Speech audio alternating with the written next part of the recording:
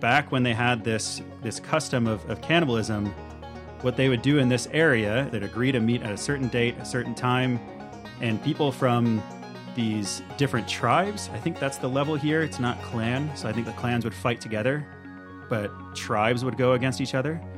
So these different tribes would come together, and they would line up single file. So you'd have these warrior men who are lining up single file.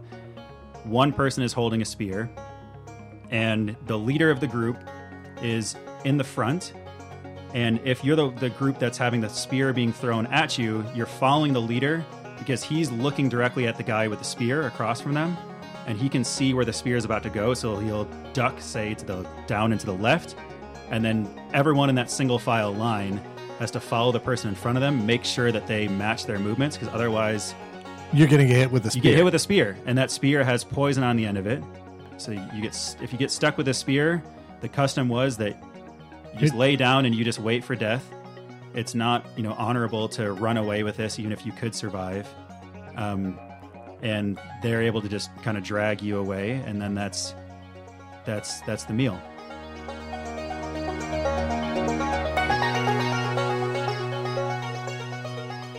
Hello, and welcome to Tomversations. That's THOMversations, where the H makes all the difference. A podcast of stories, experiences, and knowledge. I'm Tom Cocaine, your host. How the H are you? It's been so long. I haven't talked to you in a long time. I hope you're enjoying the holiday season. It's been a pretty good one for me. I've really had a good time. A lot of travel, seeing a lot of family, and it's been all good. One minor incident, but yeah, it's all good. And a new year. That's always an exciting time. I gotta say, I'm looking forward to another great year ahead.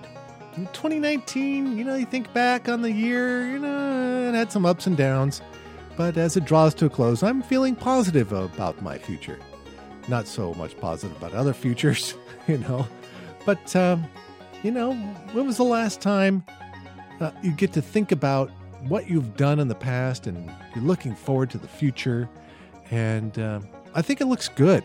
I think my future looks great.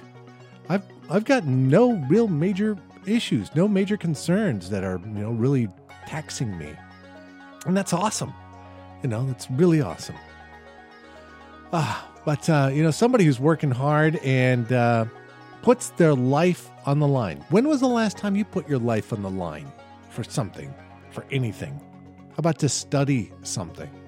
Well, today's podcast is with Jordan Boersma. He is a PhD candidate at Washington State University. He studies white-shouldered fairy wrens. It's a type of bird, a type of wren. And he goes through some harrowing adventures to study them. He travels to some remote places in New Guinea. Okay, New Guinea itself is pretty remote, but he goes to remote places in New Guinea. And he has got some stories to tell, like the one you heard in the intro. And that's just a taste of what you'll hear. And he tells you a lot. You're going to learn a lot about people, about culture, biology, mating rituals, weird food, pirates. Yeah, pirates. He's got some good tales to tell, so, stick around to the end. You won't be disappointed. And gotta say that this podcast is late. It's very late. I know it. I'm not going to make excuses for the tardiness of this one, but there are some factors at play, like namely the holidays and travel, some for gathering, some not, but time away from home is also time away from the studio. And this particular podcast is over 3 hours long. 3 hours. That's a lot. And that's fine. I want to have long-form conversations with people. I really do. But there is a time commitment that goes into editing these podcasts. So I'm going to tell you a little bit about that. The first thing is I listen to the recorded audio. And the first listen takes about 3 times longer than the recorded length of the audio. Why? Well, that's due to the closeness of the listening. I'm really listening intently. And I pause, I make edits, like for a cough or a sneeze, or maybe we stop and use the toilet, whatever. I edit that stuff out. So in this case, the initial listening was about 9 hours of time. Yeah. And so Also, what you hear is basically the entire talk as we did it. But I do edit it, okay? But then after the first listen, I listen to it again. Then after that, that's when I make changes to sound, like the volume. I add my intro, the outro, music, etc., etc. So you can see this takes a lot of time for one person to do. That's it. It's me. I do it all, right? And, that's kind of the basics. But how can it be done differently? Could it be done differently? Sure. I would love to know how I could speed up the process. But, could I have somebody else edit it? Yeah, but not really. The show is the show because of how I edit it. What I choose to keep, what I choose to delete. That kind of makes conversations. And I got to say, I want to keep doing this podcast. I want to do it for a long time, as long as it remains fun. And so far, well, so good. And you know what else is good? Good beer. Where do you get good beer? The sponsor of the show, the Moscow Brewing Company. They're located right here in Moscow, Idaho, in the United States of America. And they are committed to creating the highest quality ales from ingredients that are found throughout the inland Northwest, like locally grown hops and grains. But it's the quality of flavor and that consistent quality that leaves you wanting more. Stop in today. They've got a great selection of ales. They've got IPAs, stouts, everything in between. Check out Moscow Brewing Company on Facebook and at Moscow Brewing on Instagram. I am so glad that you are listening today. This is a long podcast, so let's get to it. Here is Jordan Boersma.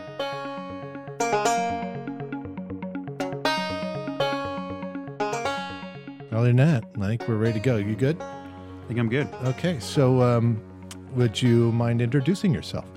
Yeah, so I'm Jordan Boersma. I'm a PhD candidate in Hubert Schwabel's lab at Washington State University. Ooh, what a name. Yeah. Herbert Schwabel? Hubert Schwabel. Whoa. Yeah. Not Hubert.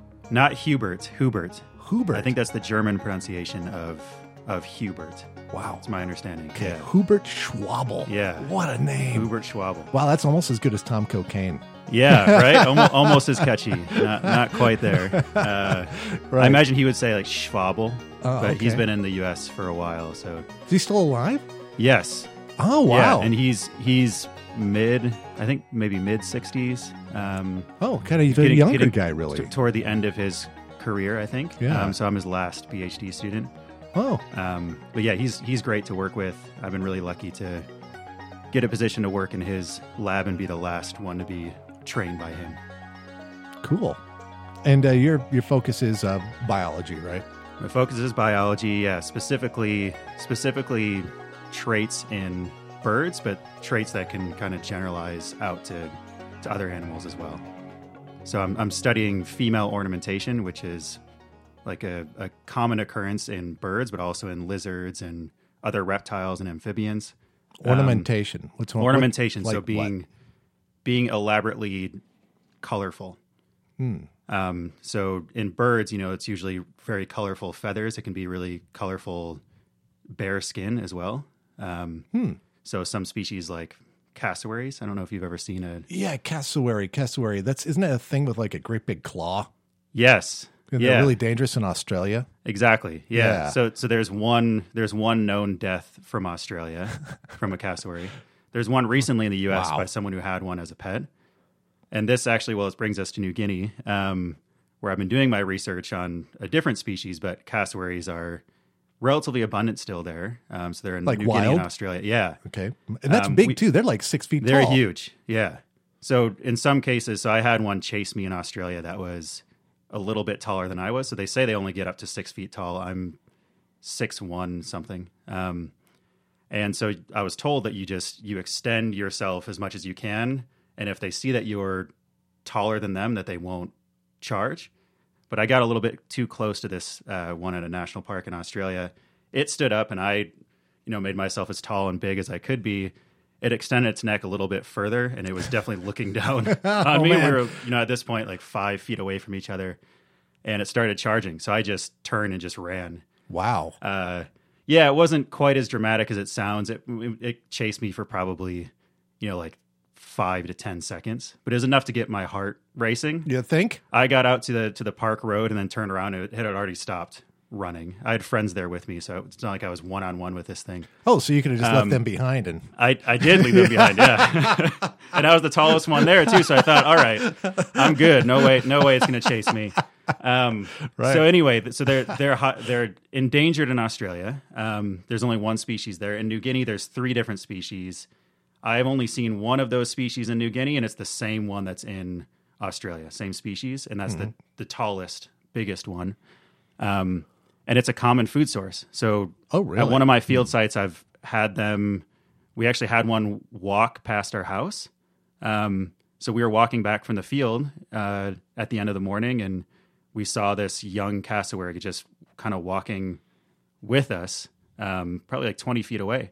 We just assumed it was someone's pet that had escaped because they hold them in captivity until they're ready to have a big feast. But we talked with all of our friends in that area, and they said, no, this didn't escape from any of our pens.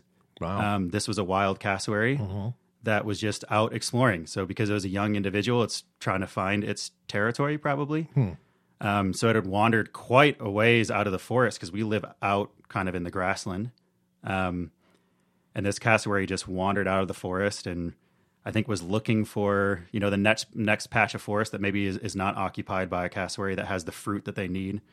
And yeah, the poor cassowary walked right by our house. We had some people, our friends hang out at our house, our neighbors. And one of them was this big guy from Fiji who had moved to this village because he married someone in the village. And he chased after this cassowary the second he saw it. So it got to our house. He saw us looking at it because it was me and a couple of my collaborators at the time. We were all looking at it with binoculars, so he knew that there was something of interest. He saw this cassowary, took off running after it. It starts running. He ends up stopping because our friend, because he like dives into this marsh that's in between him and the cassowary. The cassowary just, keeps running through it. And some of the dogs that hung out around our house ended up tracking it down and killing it because they're trained specifically to hunt cassowaries because that's such a main food source there. Wow, kind of like turkeys might be around the United States. Kind or of at like least this turkeys area. here. Yeah, I mean, they're wild out here Right. in the United States in the Northwest. A massive, colorful turkey. Well, I guess turkeys are quite colorful as well. Yeah, and they can be big, but they're not cassowary big. Not cassowary but big. I'm thinking that's Yeah. that's a big bird that you can go and hunt, and it's a feast when you eat Sure. a bird like that. Yeah, and a cassowary, being 6 feet tall and having, this is a bird that is unable to fly. It's just walking on 2 very powerful. If you think about it, powerful it's legs. kind of like an ostrich. It's like an ostrich It's from or the emu. ostrich family or an emu. Yeah, I mean, are they kind of the same family? the same kind They're of bird? closely related. Not the same family, but closely related. Okay, they kind of look similar. They'd be more closely related, I guess, to emus because emus are in Australia. Oh, okay, yeah. Or emu, I guess is how the Australians say it. Okay. And it's their bird, so I've had some Australian friends who get upset with me for saying emu because it's theirs, and they Emu. say emu. Yeah. Emu. Okay. So emu. they have it right because it's it's a bird that's from their territory, Yeah. right? So anyway, so the cassowary I've mostly tried to avoid eating cassowary, even though it's a main protein source in New Guinea, because they are endangered in Australia, and I think the same thing is probably likely to happen in New Guinea, because they require. So I don't study cassowary, so I can't fully speak to their requirements, but they do require a pretty big area with a lot of fruiting trees, and that fruit has to fall down on the ground because they're not climbing trees and they can't fly, so it has to fall down on the ground for them to be able to get this fruit, and so they require a pretty big, healthy fruiting forest, and so they're very sensitive to any sort of human disturbance. So I've tried to communicate to my friends in New Guinea that, hey, you guys do what you're going to do with your resources. This is your land. But, just so this protein resource could go away over time like it has in Australia. Now, no one hunts them in Australia because they're endangered. They're heavily protected. There's only about, I think it's less than 100 left in the wild. Not very many. And the ones that are left are very tame now. So I've seen them a handful of times in Australia. They'll just come and approach you and just beg for food. Wow. In New Guinea, they do not do that, of course, because they associate humans with just imminent danger. And so the second they see a human, they're bolting.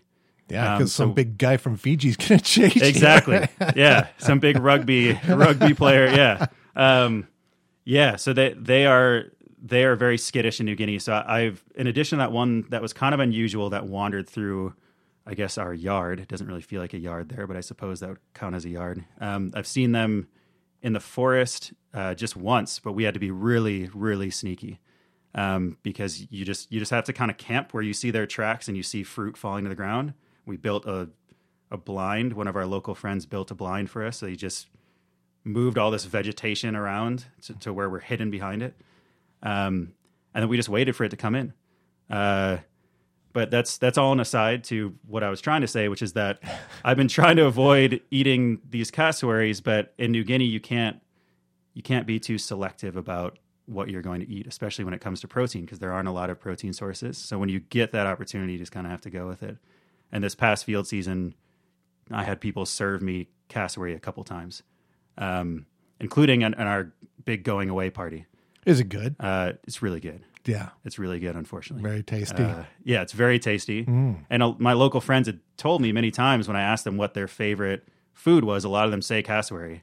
Wow. Because it's sort of a hybrid between I don't know, I guess a game bird like a chicken or a turkey, and then beef. You know, it's kind of red meat, but not really. It looks more like venison than it does like chicken or turkey. It's pretty dark. So it's all reddish meat. Yeah, reddish meat. Interesting. Very tender. But you think in the United States, we could capture those, and then we could have like McDonald's could sell like cassowary nuggets. Cassowary nuggets, yeah. This is the future. Oh man! Oh, why did I have to have that thought? Conservation and then disaster. say it right. Right. Yeah, let's don't tell the corporations. Shh. Yeah, right. Yeah, but so now, we got in contact because. Let's see. I had a conversation with with Jeremiah Bush, and so there was some talk about getting. You had like, I don't exactly know what happened there, but somehow my name came up to talk to you about your experiences and what you've been doing, and there's quite a bit of talk about what you've been doing, as it being very strange for a biologist to go out and do these field researches that you're doing in some very remote and unincorporated areas, if that's the word, very rugged. I don't know. Sure. What would you call it? Yeah. I would say, pretty undeveloped places, I guess, because they are currently, it's definitely a developing country, and it's New Guinea. It's Papua New Guinea, specifically. So the island of New Guinea is split between Papua New Guinea, and the western side is Indonesia. So it's called West Papua, or I think more traditionally Irian Jaya. So that belongs to Indonesia. That's actually a very contentious subject currently, because the Indonesian government is trying to maintain their control of that area, and the local people are not wanting to be part of Indonesia. Because it's kind of a raw deal for them. Interesting. Okay, yeah. But anyway, so I work on the Papua New Guinea side, where one of the reasons that we're working on that side is that people tend to speak very good English, because until a little over 40 years ago, they just had their 40th anniversary, I think, when I was there in 2015. A little over 40 years ago, they were still part of Australia. So they go through a very Australian style of primary school, I guess. And typically their schooling is in English. So the kids learn English at a very young age. So it's easy to go there and be able to, work directly with local people who own the land, and recruit them as members of a research team, because we're able to communicate with them. And they, of course, know the land better than anybody. They own the land. They hunt on the land.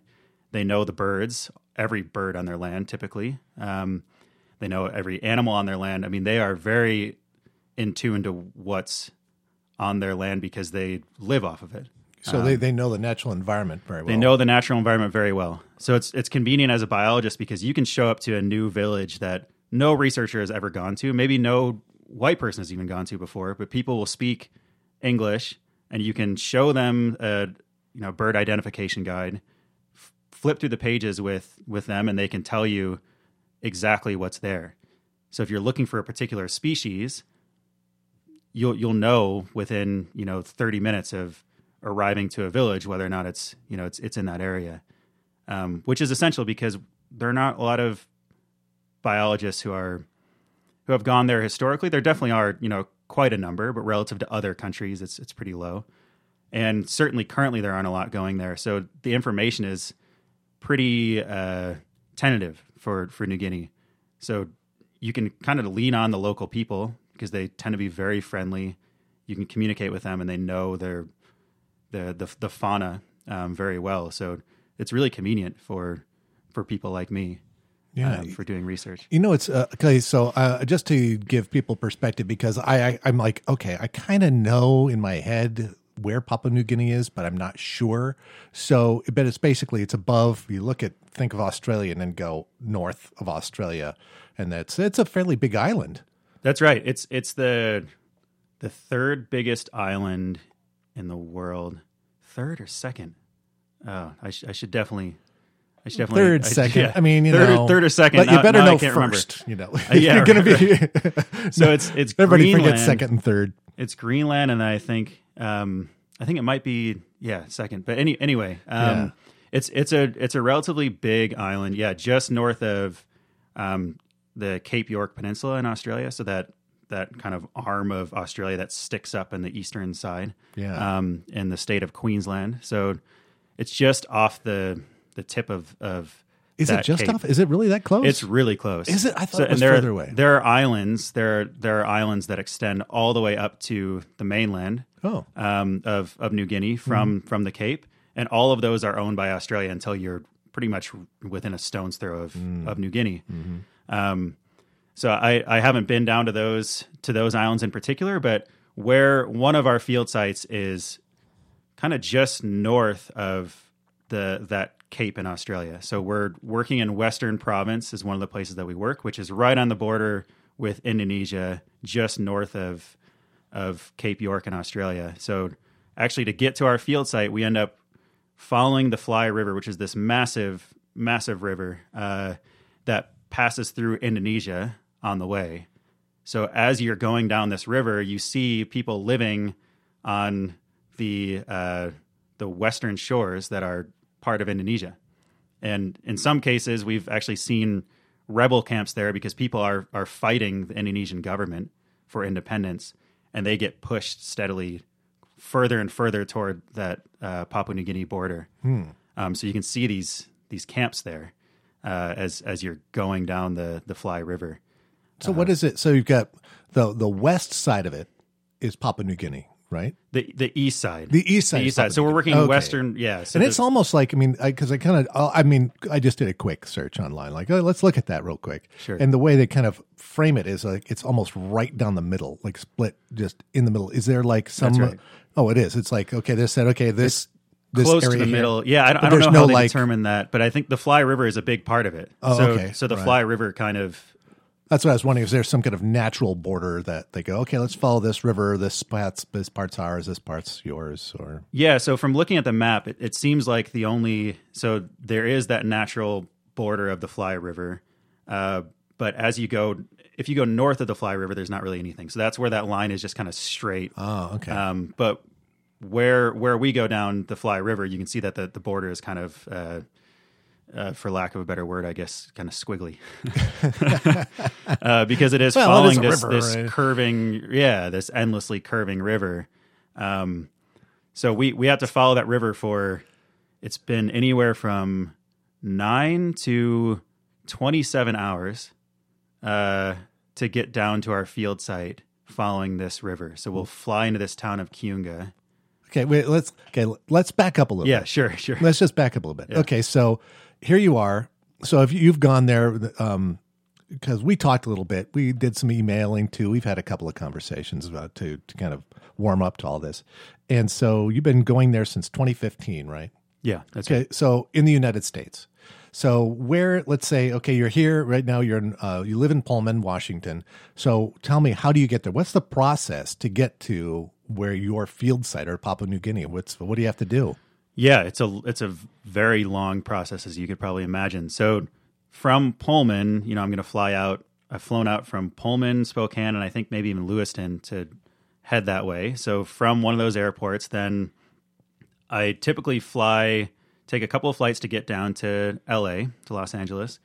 In one case, I actually went to Vancouver because there's now a direct flight from Vancouver to Brisbane. But Brisbane is where you end up. Okay, yeah. So you get a round trip ticket to Brisbane. And then from Brisbane, I Brisbane, typically... Australia, for people. Oh, yeah, sorry. Brisbane, Australia. Yeah, Yeah. just making sure we're all on the same page. I know. I've been there. I've been to Brisbane. Oh, really? So, yeah. I Okay. really like it. Vegas. I've been there. Yeah, okay. Yeah, because if you hadn't been there, you probably would have said Brisbane, right? Yeah. By the way, a lot of on Americans. I don't remember the main street road, but there's an awesome wine shop there, by the way. Wine shop. Oh, yeah. It's amazing. Huge. Like Dan Murphy's? Or I don't is know. it wine Maybe- specific? They have these massive... like alcohol stores, I guess. It's kind of like Total Wine out here. No, this was specifically wine. Oh, yeah. okay. I missed out on that. Yeah, Maybe there's- my next trip by, I'll have to Yeah, check it out. and the guy who worked there, what do you call the guy who knows wine? That's not a connoisseur. That's there's a name Venturi? Oh, for sommelier? those. Yeah, there you go. Sommelier. Yeah. Yeah, the sommelier there was like, I said, look, I'm from the United States. Kind of like them fruity, kind of dark. And he goes, oh, well, how much are you going to spend? Like, well, 25 quid. And he's like, okay, all right, this is awesome. Oh, okay, give me another choice. No, this one's awesome. So, yeah, go there. Yeah. If yeah. it's still there. I mean, that's been a long time ago since I was there. Yeah, it seems like they've kind of transitioned, maybe not transitioned, but they've started to do a lot of brewing in that area now. Whereas before, when I went there first, many years ago, there wasn't really a brewery culture, but that's started to catch on. Yeah, I wine don't know is if it's still at a the thing. expense of wine, but I'm sure people are still going there for wine as I mean, well. we But- still there's a lot of imports, I mean, from Australia. Shiraz. Australian, yeah. yeah. Yeah. Okay, so you Anyway, get so you so get we to Brisbane. Brisbane. So a round trip ticket to Brisbane. So that takes, generally it takes about, I don't know, somewhere around like 24 hours to get to Brisbane from here, with all the layovers and the flights. So the flight from LA is about 13, just under 14 hours, I think. Yeah, sounds about It's a long flight. And then in Brisbane, generally I have a night or two there. I have some collaborators there, fortunately, and some friends there now. So I have some good places to stay and people to catch up with. And then after kind of resting a little bit in Brisbane, then fly up to Port Moresby, which is the capital of Papua New Guinea. So there's a direct flight from Brisbane to Port Moresby. How often? Every day. Really? Every day. Okay. There are a lot of Australians who do business up there. Okay, because I just I don't know much about. I know some. I know a lot about a little. Like I think Yeah. like a lot of people do, and so I Sure. know a little about a lot. A little about a lot. That's right, Both yeah. of those, I think, really. And so when I think of Papua New Guinea, I think there's like 12 people that live there. Really, and not Yeah. only that, but I think there are headhunters. So. And cannibals in Papua New Guinea. So when you say, "Oh, there's direct flights," and there's a lot of business going on there, I just don't. That just does not even enter my brain. I just don't. Because you never hear about Papua New Guinea. I mean, Sure. when was the last time it came up in the news or anything? Maybe in your life it comes up more often, but Yeah, so interestingly enough, as far as the news goes, my dad just sent me a text a couple of nights ago. I missed the Democratic debate, but apparently Andrew Yang threw out this stat that the only two countries in the world that don't have paid maternity leave are the U.S. and Papua New Guinea. So that's the only time that I've been aware of in the last 5 years of me making these regular trips out to New Guinea that New Guinea has popped up on a huge stage like that in the U.S. But yeah, that's right. I mean, it's not really things that happen there aren't really relevant to us here. In Australia, it's not perfectly analogous to Mexico, but it would be kind of similar maybe in that, a lot of people make regular trips there, often for business. Some people go there for, a relatively cheap place to do a vacation.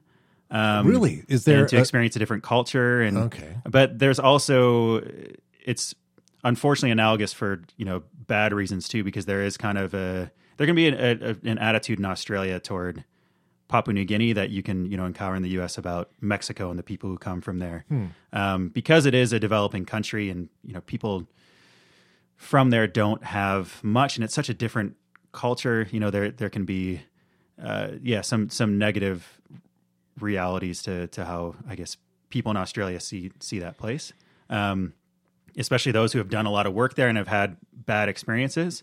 But then you meet people too in Australia who just really love it, like I do, and have had nothing but great experiences. It can be certainly a bit dangerous, but I think it's not as dangerous as what people think, especially in the nobody's US. running after you with a machete. No one's running after you look with a machete. tasty. No. With No. big pots of Not boiling water anymore. and body parts in it. Not anymore. I mean, that was true. That would have been true about 100 years ago. And certainly there are cases. I know of cases within even my community and, other researchers who have had very scary experiences there. But for the most part, it's a very friendly, it's the most hospitality I've ever experienced in any country that I've visited. I've been fortunate to do a lot of research out in Southeast Asia and around the South Pacific, and also a lot of travel out that way. And it is my favorite country out there. I mean, it's just, people are unbelievably friendly and helpful. And you just have, that occasional bad apple who unfortunately carries on this reputation that it's a really violent place. Yeah, assholes are everywhere. Exactly. I mean, because Yeah. you can have the same experience pretty much anywhere, I think, Sure. in the world, but I think, I'm with you. I'm more of my attitude is more of I think people are generally good if you look at what's going on. And then there are some people who are assholes. And that's definitely true there. I mean, I think the average person is certainly more friendly and just willing to just help you with whatever you need help with there than they awesome. are here. I mean, it's just, I have to That's good to hear. I have to sort of recalibrate when I come back here to where I'm walking, Main Street in Pullman. So, I live in Pullman, Washington as a grad student at Washington State. Yeah, small town, like small town. 35,000 people or something like that. Yeah. So as I'm walking, on Main Street, I'm passing people on the street who don't know me, and I have to kind of fight this instinct that I have from my time in New Guinea to greet people. Because in New Guinea, if you're walking by someone, you're always going to, at least flash them a smile and a hello, potentially stop and just chat with them about what you're up to. But here, that's weird. Why are you invading my bubble when I'm out doing my business? It's part of that too, because you are so different. I mean, I don't know, because of your skin color automatically is like, oh, hey, there's somebody who's obviously not from here. Maybe they have a more welcoming culture to somebody who's from the outside. Yeah, that's part of it. So we certainly are a focal point of social interaction there, because we are so unusual, because there aren't a lot of people who go to the places that we go to. I should say a lot of foreigners who go to the places in New Guinea that we go to. Okay. So that's part of it. We're kind of treated like celebrities in these communities, but it's also true that people are just really friendly to each other. And if you're walking by, one of the people who's from the same village as you on the street, or out in the bush, you're going to stop and chat with them. But circling back to what you're saying about the headhunting, and the boiling pot of Yeah, it's like the cartoon version, but that's what that sort of triggered a memory for me that my first year I was told about this story, which has come up now several times. So I actually think this is true. I've heard it from a number of pretty reliable sources that some of the first missionaries to come to Papua New Guinea, specifically one of the provinces that we go to, Milne Bay province, which is on the extreme eastern side of the country. So we work extreme east and extreme west. So in this province, that missionaries landed there, and one of the first missionaries was killed. And they left behind a big their rubber boots. And the local people there apparently thought that this was part of a white person's foot because they hadn't really seen white people before. So they thought, oh, they just have these mysterious like protrusions on their body. So they boiled that in a big pot and ended up making a stew out of this rubber boot, apparently. I don't think that probably went very well, but I've heard that story now several times. And such was the end of cannibalism. Right. Yeah, don't eat that guy. Taste is chewy. Yeah, I think that probably helped the cause of the missionaries. That, man, this is terrible. These people are disgusting. Can you imagine you trying to eat a boot and then like, oh man, I don't feel so good. Yeah, the smell alone of just boiling rubber would not be. That would not be pleasant. Oh man, that's really it kind of brings you out of your head a bit when you think about just like the what's that on your foot? We just see these things as being things of our natural environment, Sure. but somebody who's never encountered that. Like where you speak, it's almost like space aliens. You come down, you're like, what is going on? What is that? What are you wearing? Is right. that, they have skin they can just throw off and then go in. They have a closet full of this stuff. They have a room and they just put on different skins, Yeah. And Yes. so actually we were kind of talking about, because of that, sorry to get off track and all that, everything was going fine. But so we were talking about like how long it takes to get there. So you just got from, Oh, right. Yeah. you got to Keep Port getting off on Moresby. tangents. And so how long is that? You're talking about like, is it over, like, are you awake the whole time? Like, or it's just sleeping on the flights, or you go from. Yeah. I mean, I don't do well sleeping on planes. Yeah, me either. You're taller than me, but I'm, like taller than the mean, and they don't make the like coach seats for people who are taller than the mean. Right. So my knees are always, just, getting pretty stuck up against the seat in front of me. The person in front of you is going to lean back and Exactly.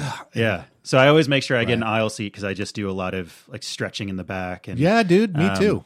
And I take advantage of the fact that they have free movies on there. So I actually live without like Wi-Fi at my place. I'm kind of a Luddite in the U.S. And that helps me adapt well to New Guinea because we're completely off the grid there. So on the planes, I sort of take advantage of the fact that, like, all right, I have all this video entertainment that I'm not going to have now for several months. So usually on that really long flight, I'm just kind of binge watching a lot of things. And then, so from Brisbane, then it's only it's like a 4-hour flight to Port Moresby. So it's pretty short because it's not a considerable distance. And then from Port Moresby, I usually have to spend a night or two there to kind of get permits sorted out with the government, because it's the capital of New Guinea. So what kind Papua of New permit Guinea. do you need? So I need several permits. So I need a research visa for myself that has information about who I am and also information about the project that I belong to and what kind of work we're doing. And then I need an export permit from the government of Papua New Guinea so that I have authorization to export the samples that I'll be collecting while I'm there. So I need to get that in the works right when I arrive, because everything takes a while there for the government to put their seal of approval on things. So And is that just to kind of, because again, I kind of think of it as a fairly an up and coming type of culture there. Do they have internet on Papua New Guinea, or how is that? How do you get those things? Is it all on paper and everybody has to put a real stamp on it and a real signature, et cetera? Yeah, so I imagine it's one of few places where everything is still being filed with physical copies of things. So they are putting actual stamps on it. They're like, we are writing out our study species and the number of samples that we expect to take and the type of samples we're collecting. They're handwriting things on there too. I think they're starting now. I think in the last year, they're starting to shift some of these processes to being electronic. But at least until this last year, everything has been exclusively just filed physically in filing cabinets. So it's very old school. There is internet within the major ports and within the major cities. They have decent cell signal, so you can use internet that way. Wi-Fi is almost non-existent. If you stay at a nice hotel, they'll tell you that you have free Wi-Fi. It often doesn't work, so you just have to hotspot your phone's connection to your computer if you want to use the internet. So yeah, it's still pretty far back, I guess, relative to the U.S. and even relative to neighboring countries there.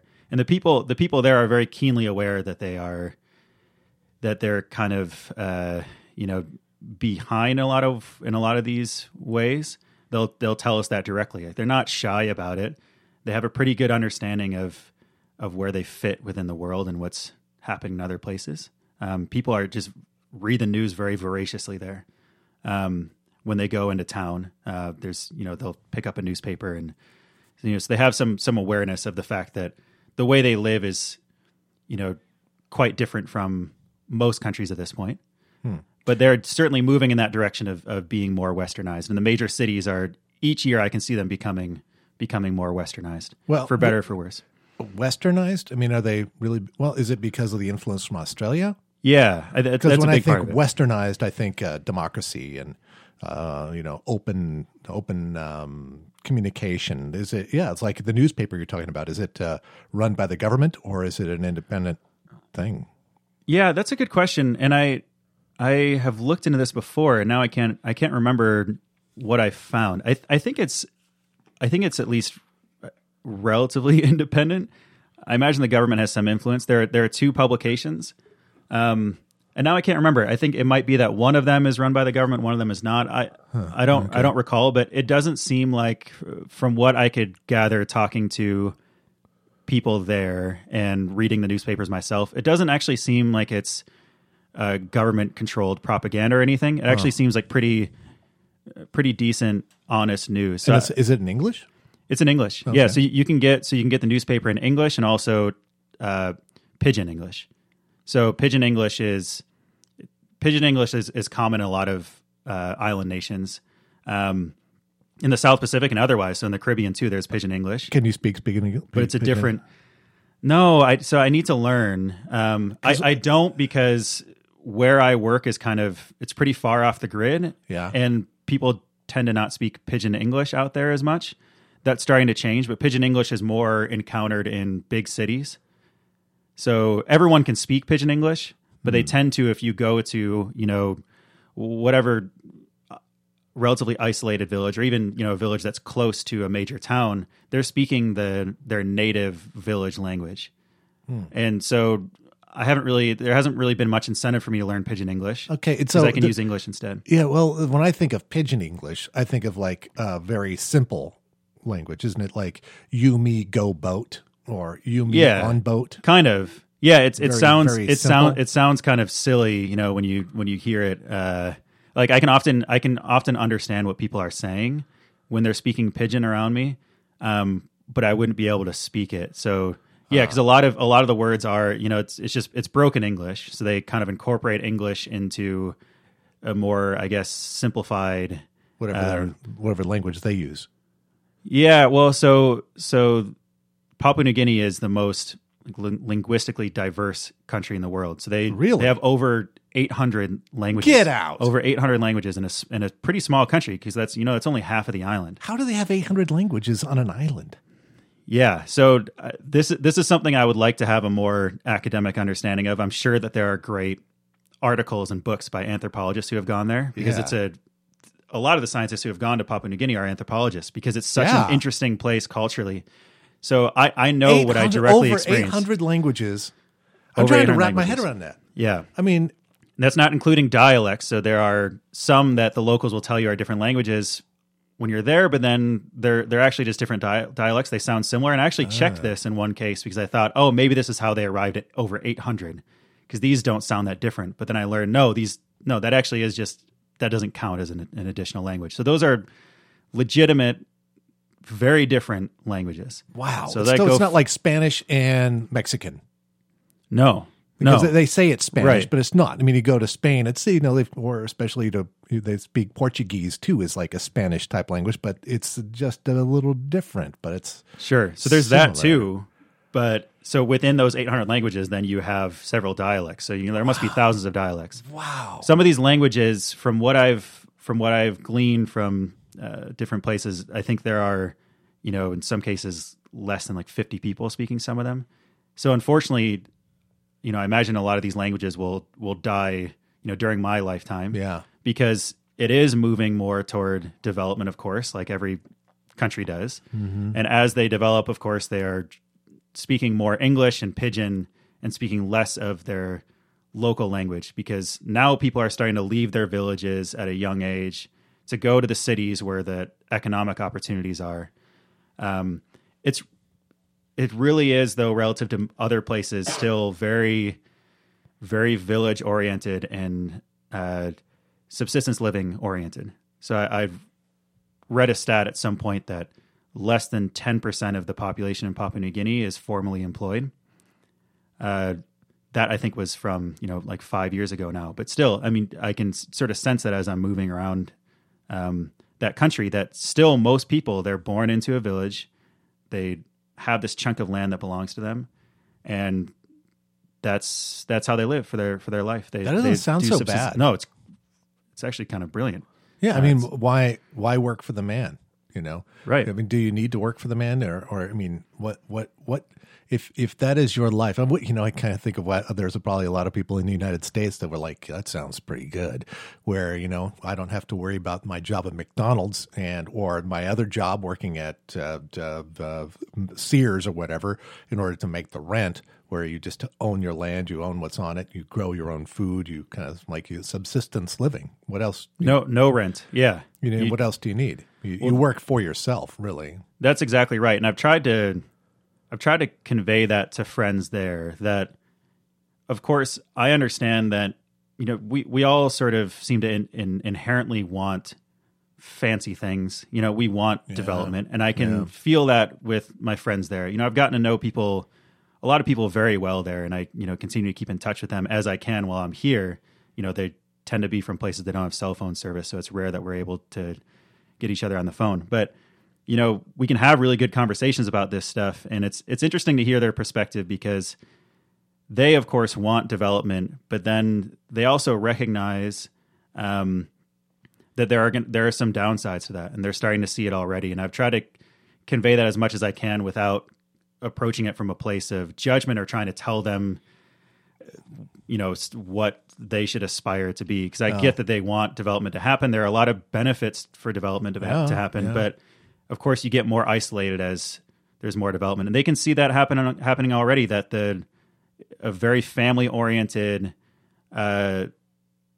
culture is kind of moving away from that a little bit, and people are starting to get a little bit more isolated, and moving out of their villages and kind of leaving their family behind, and then working in these kind of, often kind of grimy cities, and living in these kind of ramshackle apartments on the outskirts of town just to kind of make ends meet with your 9-to-5 job.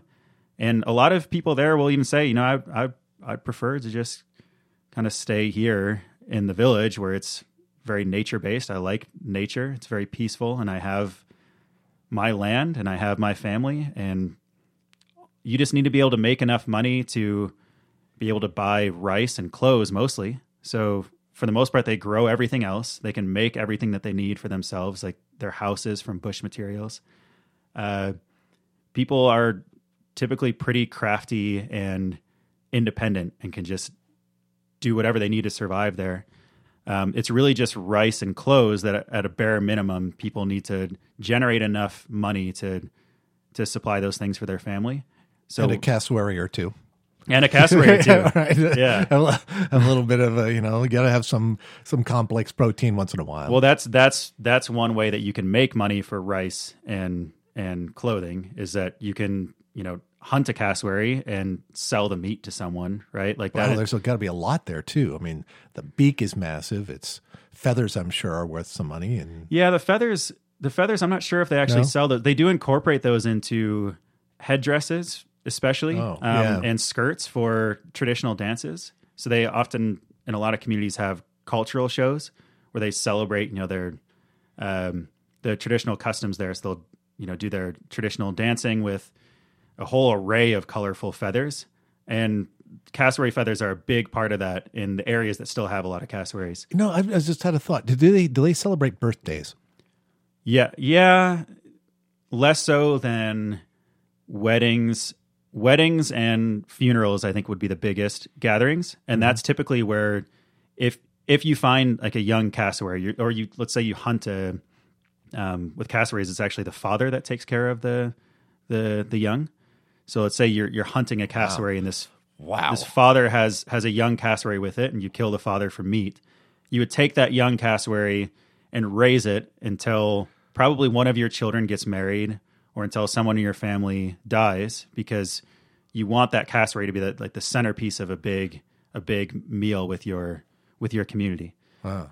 So cassowaries are used for that, and also pigs are a big part of that as well. So people will raise a lot of pigs, and then you typically save them for very special occasions. So you're not just going to kill a pig because you just want some protein. Yeah. You have to wait for a big occasion. Oh, okay. But birthdays, Nothing. I haven't really experienced a big birthday celebration. Nobody makes a cake or...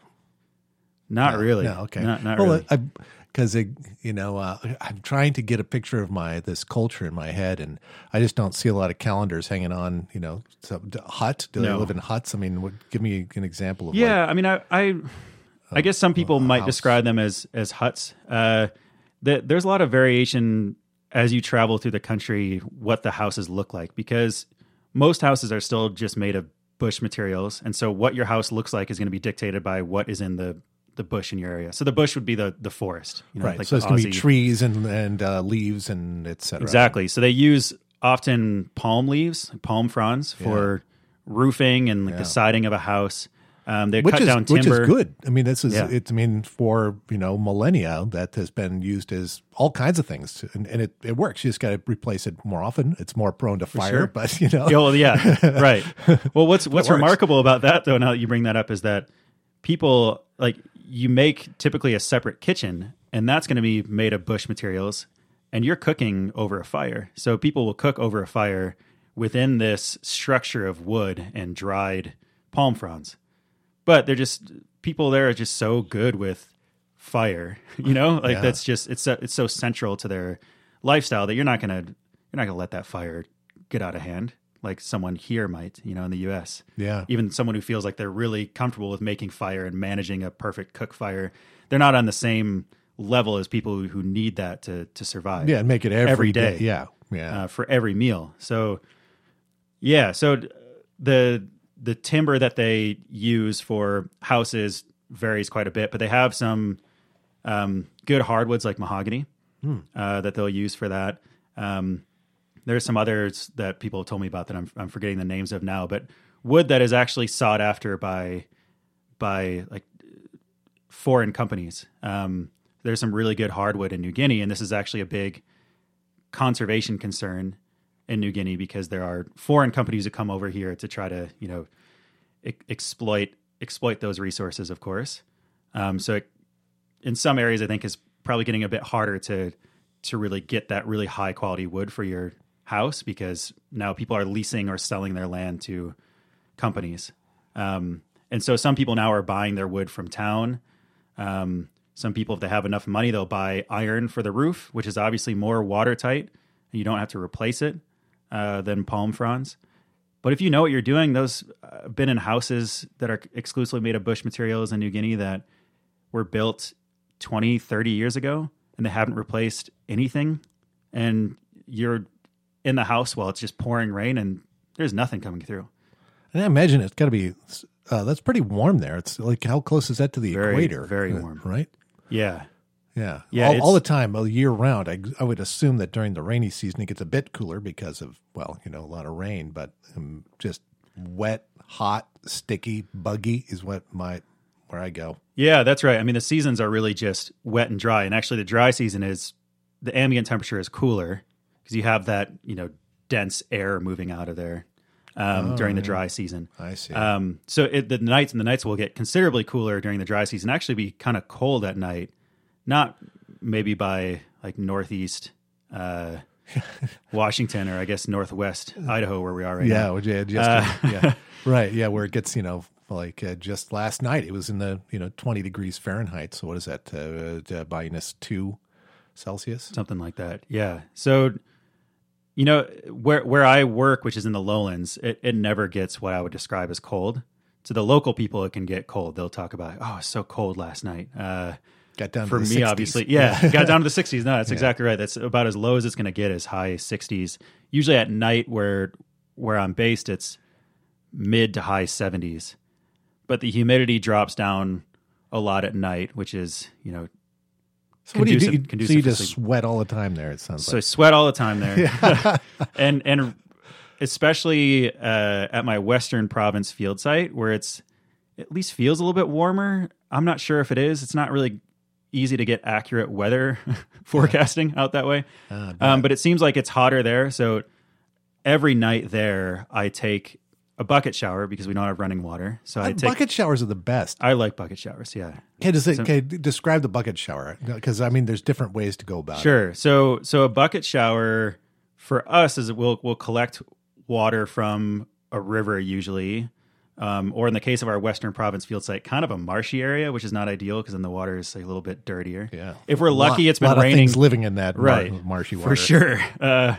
Not the most cleansing water necessarily, but if we're lucky, it's been raining enough that we can take rainwater. That's the best. Yeah. So then you just, go to a place where you have some privacy, and then just, you have a big bucket filled with water and take a little scoop, sometimes just a bowl, the same bowl we'd use for dinner, and then just dump the water one by one, until you're clean. So I take a bucket shower right before going to bed so that I fall asleep while I'm still kind of cooled down. Oh, yeah. And I don't even really dry off because I like sleeping cold, and it's impossible to do that there unless you go to bed, still kind of covered in cold water from the bucket shower. Yeah. So that's my strategy. Then I fall asleep before I start to kind of warm back up and dry off.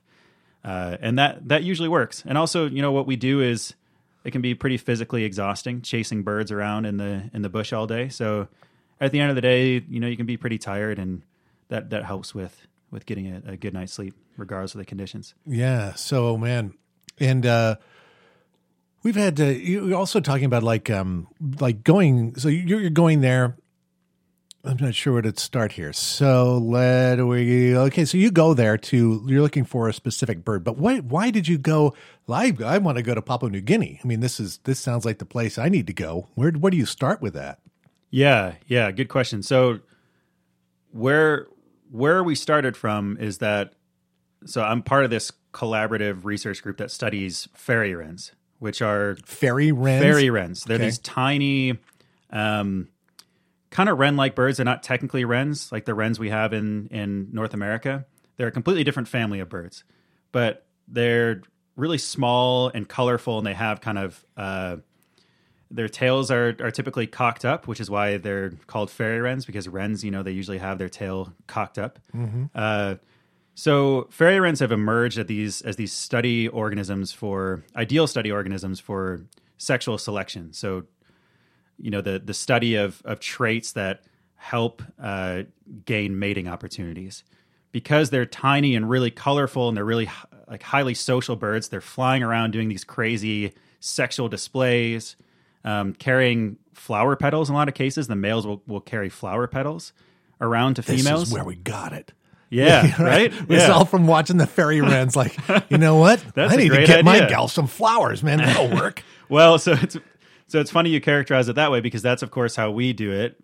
But the fairy wrens are a little bit more, I guess, maybe nefarious is one of the right words. So studies of fairy wrens have shown that they really only carry flowers to neighbor females. So they might be pair bonded to one female, and they're going to raise young with that one female on their territory.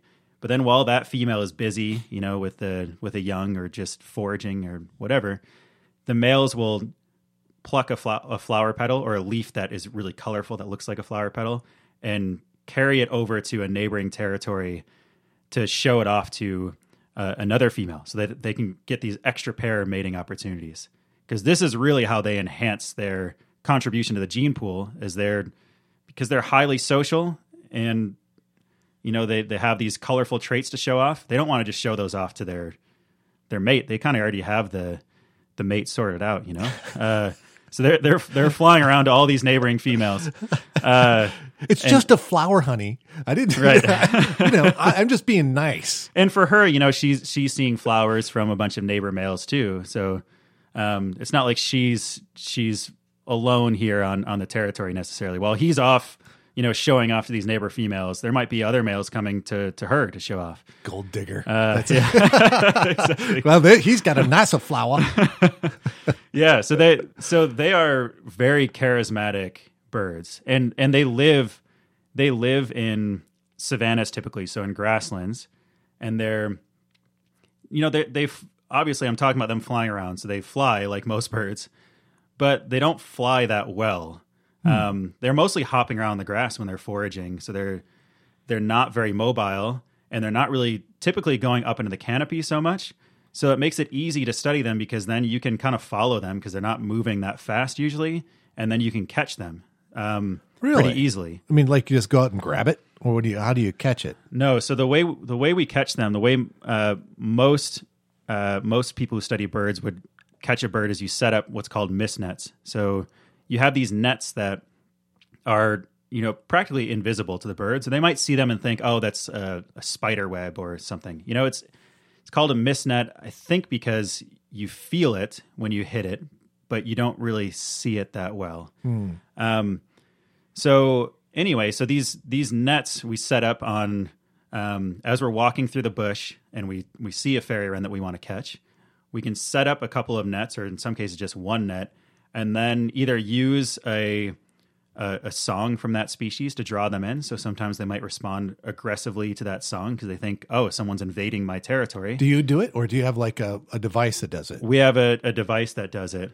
I can play the do that. It's on your phone. On my phone. Yeah, because I do a lot of experiments where I have to play the song to sort of assess their territorial response. Yeah. But anyway, I'm getting off on a bit of a tangent here. That's all right. But the point here, scrolling through, I haven't had to find this. Take your time and find that. So you got these. So I'm trying to picture. So this is like a grassy area, is what I picture, or is it also in a lot of forested? It's grassy. Tall grass. So I guess I'm still talking about fairy wrens generally, but let me sort of zoom in on my species here. So fairy wrens broadly have emerged over the last few decades as model organisms for sexual selection studies. Sexual selection studies are usually done in males because usually males are more colorful. Okay, so when you say in sexual selection, it's why do I select that particular other, like male, female? Why do they choose each other? Yeah. Part of it is the why. It's also the how. Okay. But it's basically really selecting someone to mate with. Yeah. That's kind of at the centerpiece. So a sexually selected trait would be something that would allow for increasing your mating opportunities. Just very generally. Whatever that might be. And that could be through a variety of different mechanisms. Okay. And so fairy wrens broadly have emerged as just perfect study organisms for that. But these studies are usually in males because generally males are the ones who are more colorful. So the females are usually burdened with more of the parental care responsibilities. So they're not really able to invest in coloration as much typically, like elaborate coloration. So these really showy traits. So give me some examples. You keep talking about how colorful they are, but I'm still picturing like a brown bird in my head. I'm sorry. Yeah. So kind of give me a description of what's. So with fairy wrens, usually the females are kind of drab brown, but the males are really vibrantly blue and red and some cases purple. Entirely and purple? Really iridescent colors. No, Really? It's usually a mix of. So the one that's purple is called the purple crown fairy wren. And they just have purple crown fairy wren because they have a purple crown. And then they have, some blue plumage. So their feathers are blue as well on their wings. But there are a variety of fairy wren species where the males are extremely colorful. Almost really all of them, the males are extremely colorful. But the reason why we're studying this species in New Guinea is what we have an example of in New Guinea is a species where the females have variation in coloration. So normally it's the males that are varying in coloration. So that you might be, as a young male, you might be really drab and brown. And then as you're able to invest more in your condition and, get what you need to become colorful, you show off these colorful feathers, and that helps you get more mating opportunities. Good. We can go down. I want to know, how do I get colorful? That's, but. Well, actually, no, that's a great question, because that's what I work with specifically. Because I'm interested more in the how than the why. So again, with our study species, we have females that can vary in coloration. So they can be drab brown. So in Western Province, where we study them, they're drab brown. If we go over to the other side of the country, in Milne Bay Province, which is the extreme eastern province, they are colorful like the males. So the females are colorful like the males. Like the males. Interesting. Yeah. So they don't look completely identical. They lack a little bit of the iridescence of the males, but they have this contrasting black and white plumage that's pretty showy when you see them out in the grasslands that they inhabit. Oh. So it's this really contrasting plumage signal. So I say signal because it's probably signaling something about their condition. Yeah. So as you're just walking through the grassland, these birds that are black and white, so they're all black and then they have these white shoulder patches called the white-shouldered fairy wren as a result. So in some areas, the females are black and white like the males, and other places they're just brown. So we're trying to understand as a group, as a collaborative group, we're trying to understand how they become colorful, how the females become colorful, and what that means. Because we have a very incomplete understanding of these traits in females. We understand them actually pretty well in males. There's still a lot of questions to tackle there, of course. Are the males the same with attracting the males? The males are the same. Really? And wherever you go, the males look the same. They're always they have this contrasting black and white coloration. It's the females who vary. So there are a lot of cases around the world where female animals, especially female birds, are colorful. It's not just this species, but what's rare about this species is that within one species we have this gradient of coloration. So it allows us to sort of, answer these questions about, okay, where do these traits come from and what do they mean? So you've got these. Yeah, that's interesting. Yeah, so you've got the guys trying to look for the girls, and the girls really vary, but the guys pretty much the same. The guys are pretty much the same wherever you go, but the females are varying. And so what I'm doing specifically is so since they all look the same, they got to go pick a flower, Yeah, that's part of it. Yeah. And then they'll puff up their shoulder patches. They do these crazy display flights where they'll puff up the males. The males haven't actually seen the females do it. Oh, okay. Even the ones who are colorful like the males, but the males will puff up their white shoulder patches, and they'll do this bobbing flight where they're just kind of undulating very slowly away from the perch the female's on. So they'll go perch by the female, and they might present her with a feather, or they might even feed her. They might bring her like a small insect to feed her, and then they'll do this undulating flight away to kind of show off how colorful they are. And also they make themselves look a lot bigger as well. And what I was initially loading up here a long time ago when we were first starting to talk about this is what they sound like. What they sound like. So make sure, let's see if the levels are okay in this. But just put the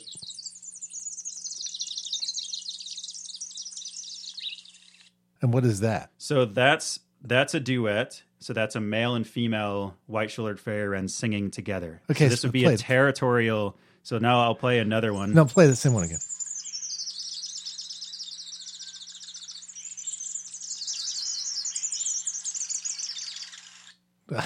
I like that there's a bug in the back. A bug in the fly is buzzing the microphone there. It's a common struggle. So you would is that something you would play to attract something? Attract, yeah. So what that does is that. Did you have like a male and female one too, or? Yeah, so those are male and female singing together. Okay. It sounds like just one song because they're so perfectly synchronized, but that's a male and a female who are kind of advertising their pair bond and marking their territory with this really well-matched song. So they're saying like, we're together and this is our territory. Keep out. Keep out. So if we play that, so if I'm playing that through a speaker on a white-shouldered fairy wren territory, that will bring in the territory holders for that area. because they'll hear that and they'll think, oh, we've got some invaders, we've got some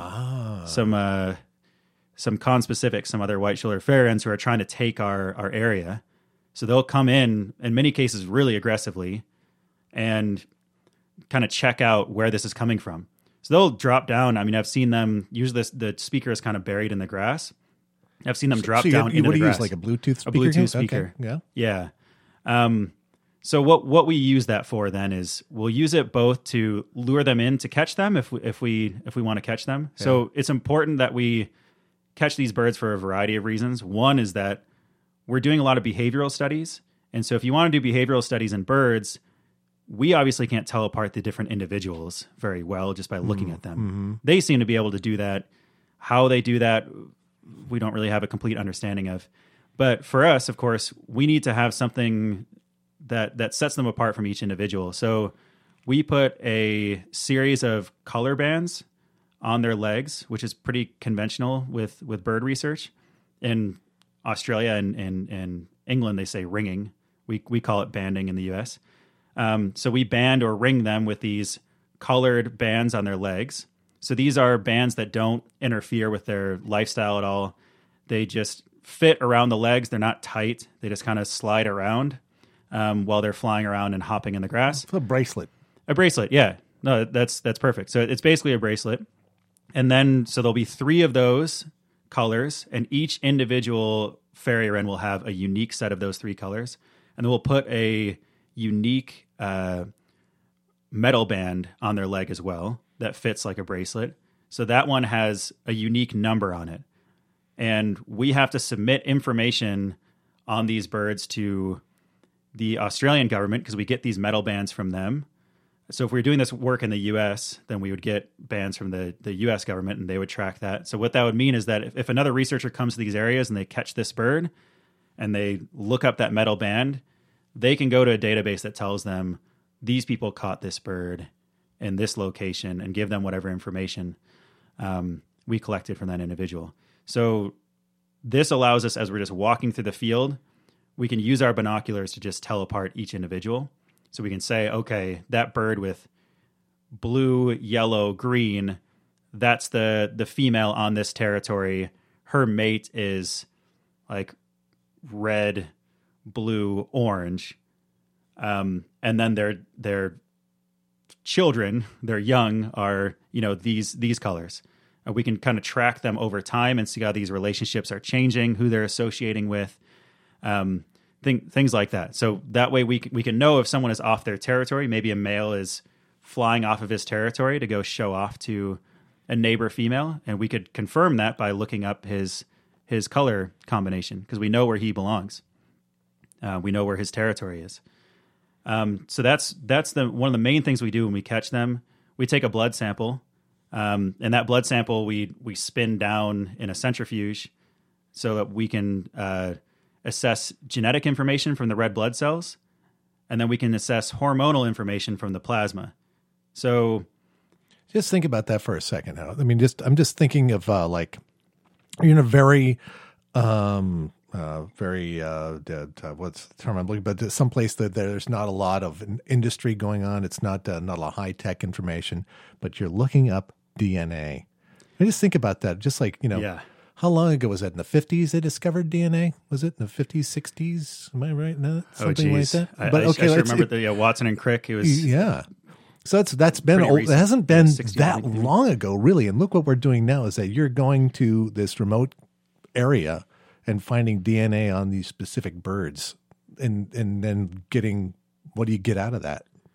Yeah. So first I should say for anyone who's listening who maybe has a medical background or studies other animals, so in humans and mammals, the red blood cells are not nucleated, so they don't have DNA inside them. In birds, they are nucleated. Oh. I couldn't tell you why. I've never actually read up on this. It's just the way it is. It's just the way it is. Okay. So that's very fortunate for us. So I actually don't work with the genetic information, and I should back up again and say that when I talk about we for this research, I'm collaborating with people at Tulane University. So I have a senior collaborator there, so he's a professor. That's at right. Tulane. That's right. You're a student. You're not. I'm a student. You talk about this, but you're doing this research, but you are the student of this. Then you're going out getting research to get your dissertation. Is that correct? To get my dissertation. That's Yeah, right. right. So what I should say, and I want to mention these people anyway. Is that I'm Good collaborating shout-outs. shout out to Jordan Karubian, who oversees the Fairy Wren project in New Guinea. He's based at Tulane University, so he's a tenured professor. And where's there. Tulane? Tulane is in New Orleans. New Orleans. Okay. So he oversees the project at large, and then he's had two graduate students who have worked on this project with me. One, Eric Enbody, the other is John Jones. Eric has already finished his PhD, but we're continuing to work together in some capacity on some publications, and hope to continue working together in the future. Same with John. He and I are still working on things together, and he's still finishing up his dissertation like I am. He's currently in Australia doing research with some other fairy wren species, actually. And then my advisor is at Washington State University, and I kind of dragged him to New Guinea in a way. He hasn't physically been there, but he was planning for me to go to Australia and study a better studied species there that's easier to work with because you're in Australia. You have better infrastructure for research. This is Dr. Schwabel. Dr. Hubert Schwabel. So he's been working with the species as part of this collaborative network of researchers in Australia for quite a number of years. And that's kind of what he had envisioned for me. But I was pretty insistent that I wanted to work with the species in New Guinea. And I knew that, one of the professors in this collaborative network was starting a project in New Guinea.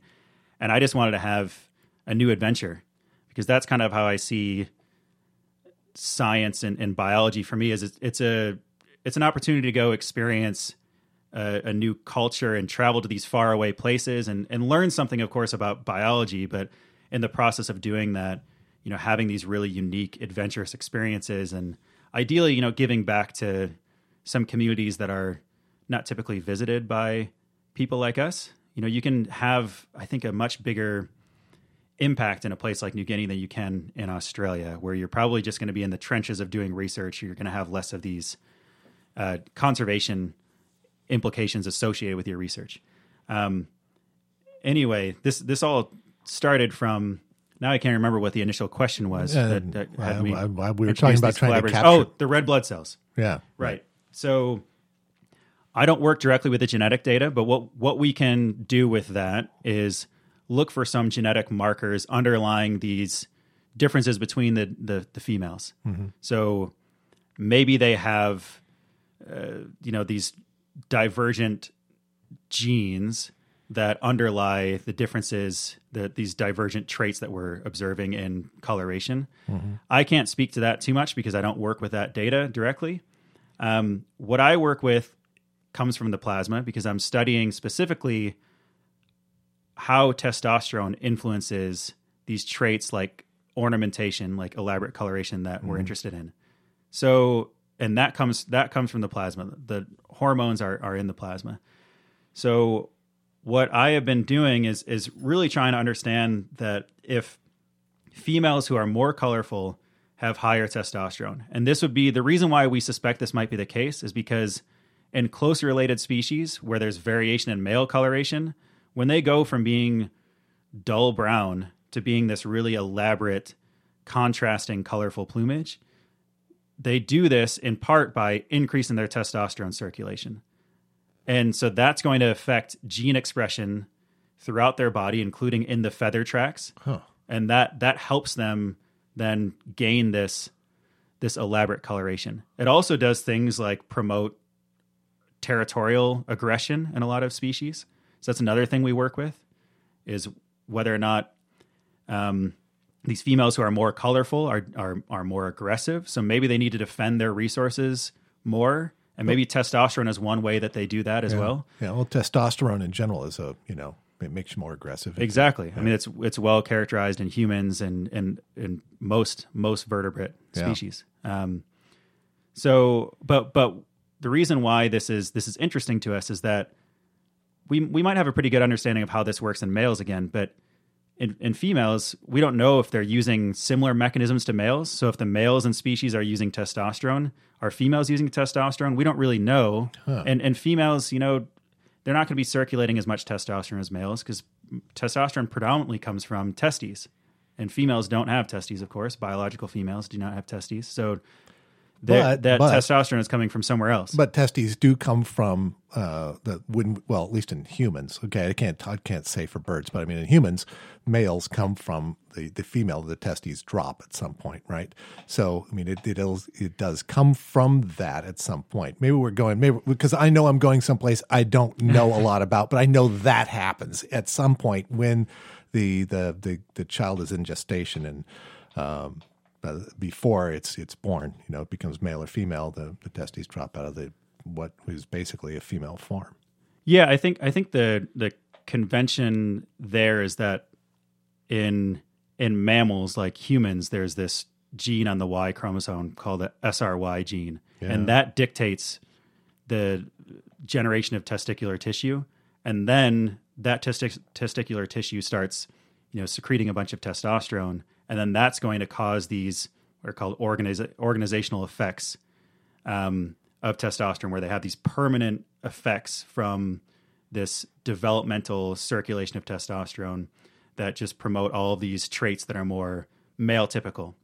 So that's what you're trying to see if maybe that happens in the female birds at some point. Yeah, that's right. If it's in before it's actually born, I don't know before it comes out of the egg, or if it's happens during its life, right? Well, so that's great that you went there, because that's something that I'm considering doing in the future. I would like to keep working with this species, but logistically, that's kind of challenging to sample hormones from eggs without destroying the eggs. There are ways to do that. Yeah. I've never done it, but it of course requires that you're finding nests, which we've had a difficulty doing in New Guinea, because the birds are kind of nesting, it seems like at a low level year round, and they just don't seem to want to nest when we're there. So I guess we really just, turn them off, in some way. Jordan's here. I guess we're not going to nest. So we've been waiting for, getting a lot of breeding specific information, and that would require us to do that kind of work, but we haven't quite gotten there yet. But I think, there are ways to do that in the future. What I'm working with specifically, there are a lot of different things I'm working with, but but the main, the initial experiment that I did was I was giving testosterone to adult females, and I was giving it specifically to. How are you giving it to them? Yeah, so I make these little beeswax and peanut oil implants that have like crystalline testosterone dissolved in them, and then we insert that subcutaneously. It's a pretty simple procedure. How big is it? It's about the size of a small grain of rice, like an uncooked grain of rice. Oh, okay. Yeah. And really small, but these birds are really small, of course. So we need to make sure those implants are especially small. And what that does is it steadily releases the testosterone over the course of about 3 to 4 weeks, it looks like. But let me back up again, because for us to do that kind of experimental work, we first have to establish a correlation, to look for causation by doing this testosterone work. So first, what we found is that can't be easy just to find that, but yeah, right. So over some years of study, this is work in conjunction with my collaborators. What we found is that the females who are more colorful are both more aggressive, so they defend their territories more aggressively, and they also circulate higher testosterone levels. And so what that gives us is kind of a framework to base these experiments off of, that we know that there's a correlation between being more colorful and having higher testosterone and being more aggressive relative to those females that are less colorful. So it kind of points to maybe testosterone acting in females a lot like it does in males. But the only way for us to, of course, determine this, if there's actually causality between testosterone and these traits, is to supplement that testosterone to those females that are less colorful. So what I did is I designed this experiment with the help of my collaborators to put these testosterone implants in the unornamented females and determine if they become more colorful and if they become more aggressive. And so the main result, I'm not going to get in the weeds here, because, this is... There's a lot of weeds. There are a lot of weeds. There are a lot of weeds, as there always are with science. I was going to say, with science specifically, like, you can go so many directions. Exactly. Like, is that a weed? It's a weed. Yeah, and there is a lot to this, but the main story is that once those unornamented females, those less colorful females, are given testosterone in adulthood, so we're not giving this to young individuals. So in adulthood, they can... Okay, just real quick. So about how long do they live? Yeah, you say adulthood. Good question. So we don't really know. We're the first ones to study this species. I see, okay. And it appears to be the oldest white-shouldered fairy wren. So it's the white-shouldered fairy wren that you're specifically studying that nobody Only else on the has island studied. of New Guinea, yeah. So you have to go to New Guinea to... Did you name it? I mean, how did you know it was... No. I mean, people have... there are collections of this bird going back, okay, considerable. But nobody's time. actually It's a studied common this bird. for this. Like ornithologists go, oh, there's a wren and it's a white-shouldered fairy wren. Somebody else years ago discovered it. Exactly. You're now studying it specifically for these traits. So there are some publications that include a little bit of information on white-shouldered fairy wrens from, say, like museum specimens and that kind of stuff. But we're the first to really dig into this one species and just, all right, we're going to focus on. So on you don't know how long it is, but it is an adult. They can live. So I think the oldest birds we have in our database are 8 years old. Okay. And from working with a sister species to this one, it seems like 8 is about the maximum. But I would say typically they probably live about more like 4 or 5 years is probably more typical. But so adults. These adult, so we're giving these adult females testosterone, and so after we give them testosterone, again, we want to see if they become more colorful. If they start to look like those ornamented females, that's going to take time because they have to replace their feathers. So what we did is we gave them testosterone before they started replacing their feathers. We assessed the effects of having that elevated testosterone on their aggressive behavior. So maybe all that matters for becoming more aggressive is that you have higher testosterone. It has nothing to do with whether or not you're more colorful. Or it could be, it has everything to do with being more colorful, and testosterone just kind of piggybacks off of that.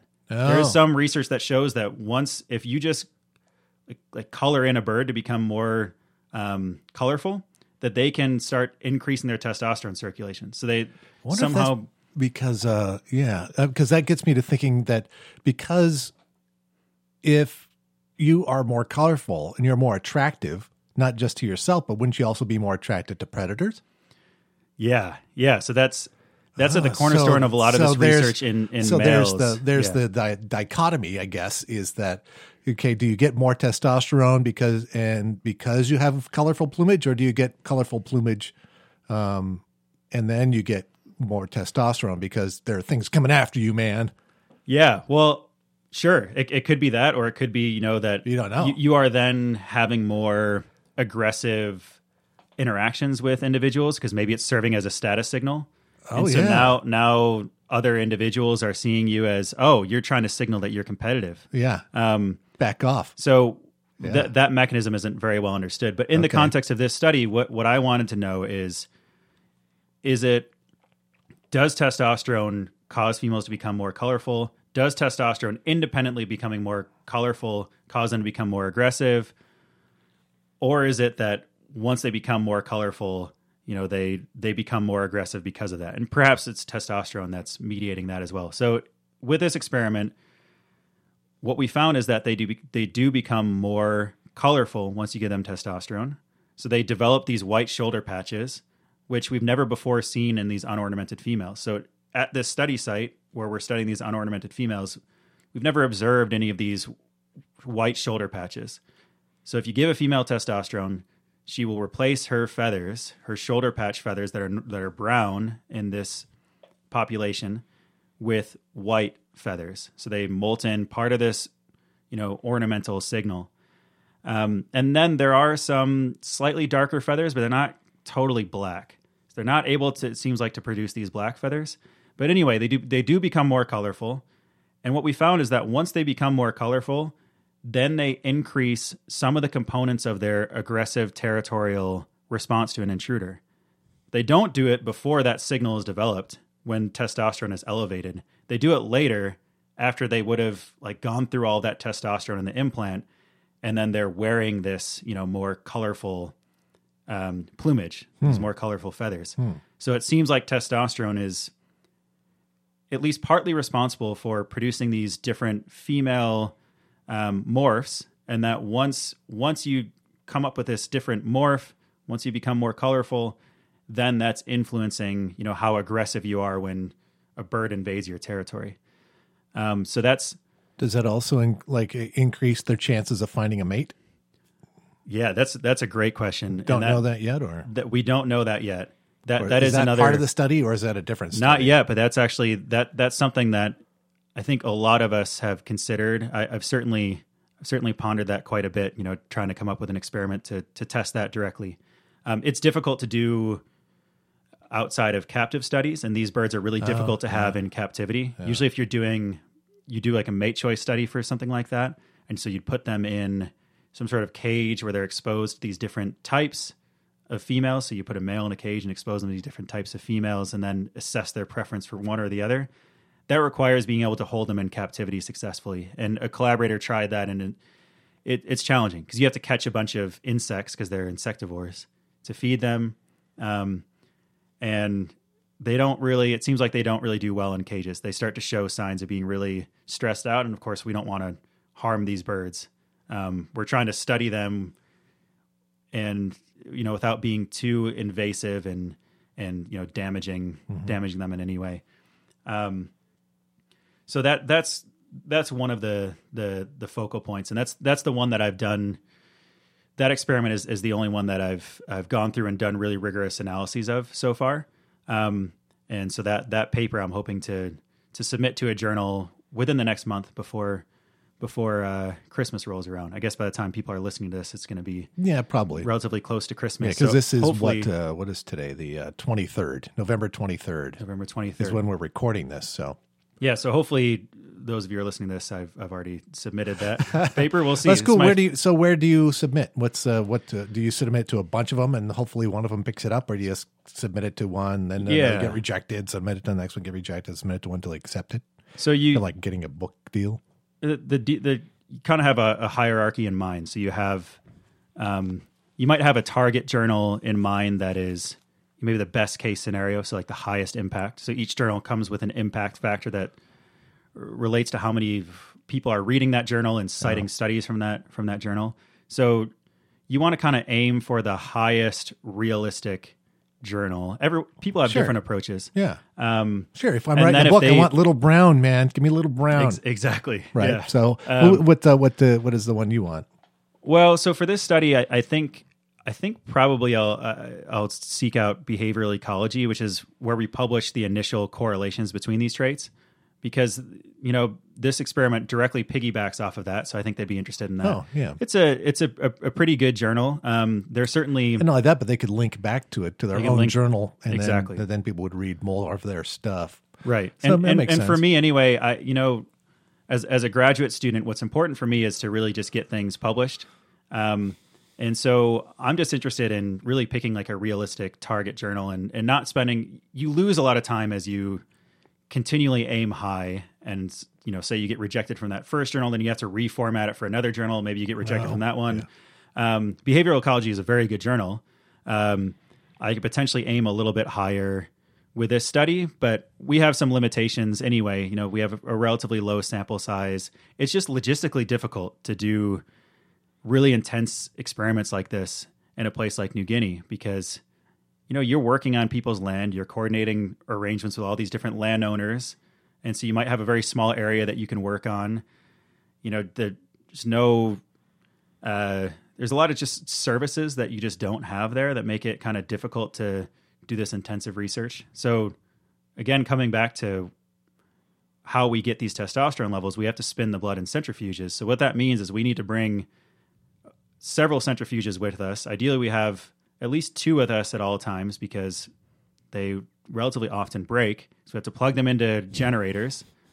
And we usually have like two surge protectors that we're going through because the generator might Oh yeah, because it's just the probably RPMs are going to change. Yeah, generators up running off gasoline or something, I assume. Exactly, or diesel. Diesel, yeah. There's you talk about fluctuation in power. Those things really fluctuate. Quite a lot of fluctuation. And so we have blown out a lot of the AC adapters for our centrifuges and other equipment.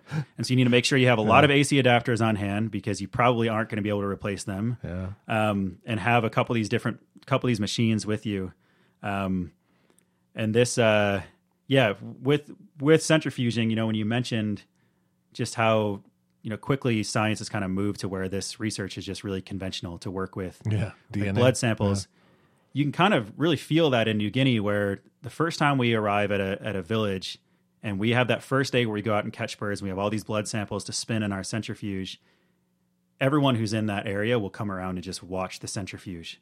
Like, what is this thing doing? Yeah. It makes some noise, as it's spinning around. Yeah, and it separates it. So we'll show them the blood. It is fascinating, you've got to admit. It's really fascinating. It is. Yeah, we show them the blood before we spin it, and then we show them after, and it just... You can watch just minds being blown, which is really fun. Yeah, it helps kind of remind you of, like what it was like for me, when I first started doing some of this work, where the first time you do a lot of stuff, the first time you handle a bird, it's like, whoa, I am holding this live wild bird right now. Now and it's all not stuff pecking is me just to death. nature. Yeah. Well, sometimes they try. Yeah. When it's a fairy wren, they're like around 6 to 8 grams typically. That's 6 to 8 grams? So if I picture, that's like the size of my palm, really. That's a tiny bird, isn't it? It's smaller. Really, like small. It's like hummingbird size then. Yeah, like a little bit bigger than the typical hummingbirds around here, I guess. Yeah. Wow. Yeah, they are tiny. Okay. Birds. When you say small bird, I'm thinking, okay, what's a small bird? A little, I don't know, like finches were around here or something. But yeah, they'd be bigger than all the finches around here for sure. So these are tiny birds, and that's why you kind of have to, there's a lot of training that goes into just making sure that you handle a bird like that safely, because they have these tiny legs that, are about the width of actually honestly less. The diameter of their legs would be considerably less than a toothpick, than, the center of a toothpick. Wow. So you got to be really careful with them. You can snap not only that, but it's a bird, so aren't their bones hollow? Their bones are hollow. Yeah, that's right. So that makes it even easier to snap. Yeah. You got to be real careful with that. So we fortunately haven't had really any issues with that. Sometimes we catch birds that have broken their legs just out in nature while they're moving around. So probably they interacted with a predator or something and, got away, but they're showing the the impact of that interaction. But, we are working mostly with local people, because it's important for a number of reasons to work with local people there. One is, again, that almost all the land in New Guinea is privately owned. It's customary land. And so you have to make sure that you are communicating well with the landowners in these areas, that this is what we're here to do. This is what we're not here to do. Like, we're not here to extract resources like other white people you might have met who have come to your land before. We're just studying this one bird. We're not taking anything except for some blood samples and some feathers. We're releasing these birds back in the wild. So there's a lot that goes into those arrangements, but at the centerpiece of them is that we are employing local people in each of these communities. So we spend a lot of time training them in research methods, making sure that they are comfortable and, responsibly extracting these tiny birds from our mist nets. And then, they're able to hold them without anything bad happening. Same as if, of course, when we bring people from the U.S., like students from the U.S. to help, I tend to take one person from the U.S. with me to kind of have as my right-hand man for the duration of my time as I travel around the country. But then in each of those communities, then I have, a group of local people who are coming out with me each day. They know the land really well. They can see that we're not doing anything negative on their land.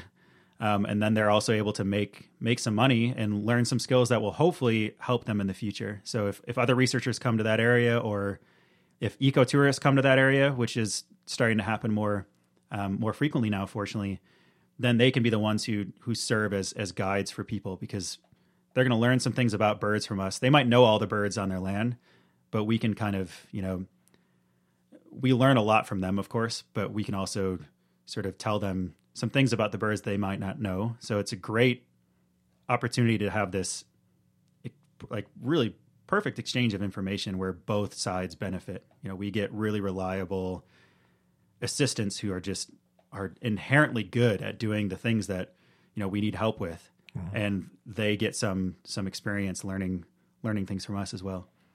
That's cool. So not only are you learning something, people that are there are learning something, and they can pass that on. I mean, like you're talking about, tell them why that male is differently colored than the other male, or, look at how all the females are the same. Well, you pass that on to an ecotourist, like, oh, you know what I learned when I was in New Guinea? Yeah, that's right. And the people get a kick out of the flower stuff in particular. So that it's called petal carrying when a bird is carrying a flower petal. Yeah. To a female. I mean, they'd really run with that. And, they will tell, we will go to local schools and local community assemblies and stuff and share what we're doing in that area, and make sure that they are aware of who we are and make sure that they know that we're always happy if they want to come up and ask us questions. And, because they're going to wonder, like, why are these white people coming here to just chase this tiny bird around? So that information really does spread through the community, and people especially get a kick out of the petal carrying and some of the crazy things that males do just to try to, mate with a female. Which was ever thus, right? Yeah, exactly. Yeah. Me, Grog, you woman. Yeah, there are like some direct analogs, I think, to human behavior with some of this stuff. Yeah. So it makes it a really, I think, fulfilling experience because it's not just research that we're doing there. We're constantly interacting with everyone in the community, and we really become part of people's families in the communities that we live in. And yeah, I really miss those people when I'm away because it really does feel like they're it's like a second family for me. How important is it to be associated with a certain, was it a tribe? What do you call, are they tribes within there? Like you have 850 languages. Is it each tribe? Yeah. So I wish, how are they designated? I could confirm that. I wish I had read about that in particular, but I think it is actually based on, is it tribalism? Tribe, I think, is the right level for languages. So I think each tribe would have a language, and then within that tribe, you have different clans. So what I'm used to, the level of so tribes and clans, to me, they sound pretty much the same. They sound the same, but it's kind of different levels of organization. So tribe would be maybe, let's say, a group of like 10,000 people, maybe. This is just a hypothetical. But then within that tribe, you might have 10 different clans. So like when we show up to... So clan's more familial. Yeah, that's right. Okay. And then within each of those clans, you would have set families, but they're, so that would be kind of the organization of that. So what I'm used to kind of is on the clan level. So when we arrive to a village that we haven't worked in before, we have to identify the clans that own the land that we want to work on. So the land we want to work on is the savanna, the grassland, because that's where our birds are. Yeah. So we have to walk around with people in that community and say, okay, these are the areas that we want to work in. Who owns these areas? And it's tricky because if you only go out with, maybe your point of contact is just in one clan, they might tell you, oh, it's just my clan, because they know that we're going to be coming with some sort of benefit. People tend to be pretty honest and, like I said before, really good people there. But there are, of course, as would happen here, you have some individuals who want to kind of capitalize on all the benefits themselves and for their family and for their clan. So they'll say it's theirs and it's not. They'll say it's theirs and maybe only part of it is theirs. So we have to really take a long time to identify the people in that community who will give us a very honest impression of who owns those areas. So usually there's a counselor who oversees the village, and they're the ones who should be able to tell you, because they're looking out for all the people in their village, hopefully. They're the ones who can tell you, like, okay, that area that you want to work on, it's these 3 clans. Here are the people you should talk to. These are the heads of each of these clans. So at each level of organization, tribe, clan, family, there is someone who is either formally or informally kind of the leader of that group. So then we would meet with the leaders of those groups and make sure that Is it always a male? Great. Yeah, that's a great question for New Guinea in particular, because where we work in Western Province, it's males. And because the land is inherited patrilineally. Patrilineally. Wow, that's really difficult. Is that patrilineally? Is that really a word? Patrilineally? Patrilineally. Wow. Yeah. Wow, look at you and your big brain. What are you, a PhD student? I have the brain to come up with the word, but not the tongue, I guess, to produce it. And then matrilineally applies to the Milne Bay province, where we work with the ornamented females, the more colorful females. So land is inherited through females. So there you might have some community and clan leaders who are females more often. But even still, men tend to take those positions, even though they're not really the rightful owners of the land. But it is more common over there that you would interact with a female in that environment than in Western Province, where it's all males. So you've got to go through all these different clans and all these different languages. So how long, let's say you identify, I want to go over here to study this bird. Yeah. How long does it take to get the okay to go there? Yeah, it doesn't take that long. I mean, just like a matter of hours or? Yeah, oftentimes. Okay. But okay. It might take a matter of hours to get the initial agreement down, but then you're going to face issues. So you might come to an agreement, and then you learn, oh shoot, we left out like Bradley, and Bradley is upset with us now.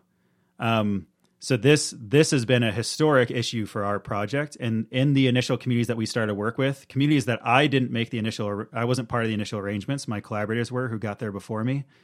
I have since done this in some of the new communities that we've started, but in some of the initial areas that we started to work in, what I've seen is over the years, some of these relationships have dissolved if we don't, just constantly meet with these people and sort of reaffirm the arrangements and reaffirm who we are and what we're there to do and what we're not there to do, because rumors will start to spread that we are, I don't even know exactly specifically what they hear about us, but there'll be rumors that are spread that are negative, that then make it to where we have to meet with these landowners again and say, hey, look, like we're still here with limited money from the government, and we're still able to pay this amount of people to work on our project. And we're still not taking anything from your land except for these like blood samples from these birds, that we're not actually taking the birds. So it requires just a lot of a constant meeting with landowners to really do it right. But what I will say is that we are extremely fortunate to work with some individuals in particular in New Guinea. So when our project first went there, there's one woman in particular we linked up with in Milne Bay province named Serena, and she's kind of become the mom for our project. So she's this matriarch in this area. As she travels to all these distant villages from hers, people know who she is, and they call her mommy or mother because she has this reputation for just speaking very eloquently about issues and kind of, identifying areas where she can kind of unify people when there are issues that come up in these communities. So we got in with her pretty early, and she has done a lot of these arrangements for us. So if I'm back in the US, I might be, talking with her on the phone and asking her to meet with particular people as she's telling me that, okay, these individuals now are starting to get this idea that we're doing something that's negative, or they're not happy with how little benefit they're getting from the project. They want more money. And then, we'll communicate as a group and then ask her to go meet with these people. And she has made everything that we've done in that province possible, because she's very well connected, very well respected. She has our best interests in mind, but also the best interests of the landowners there.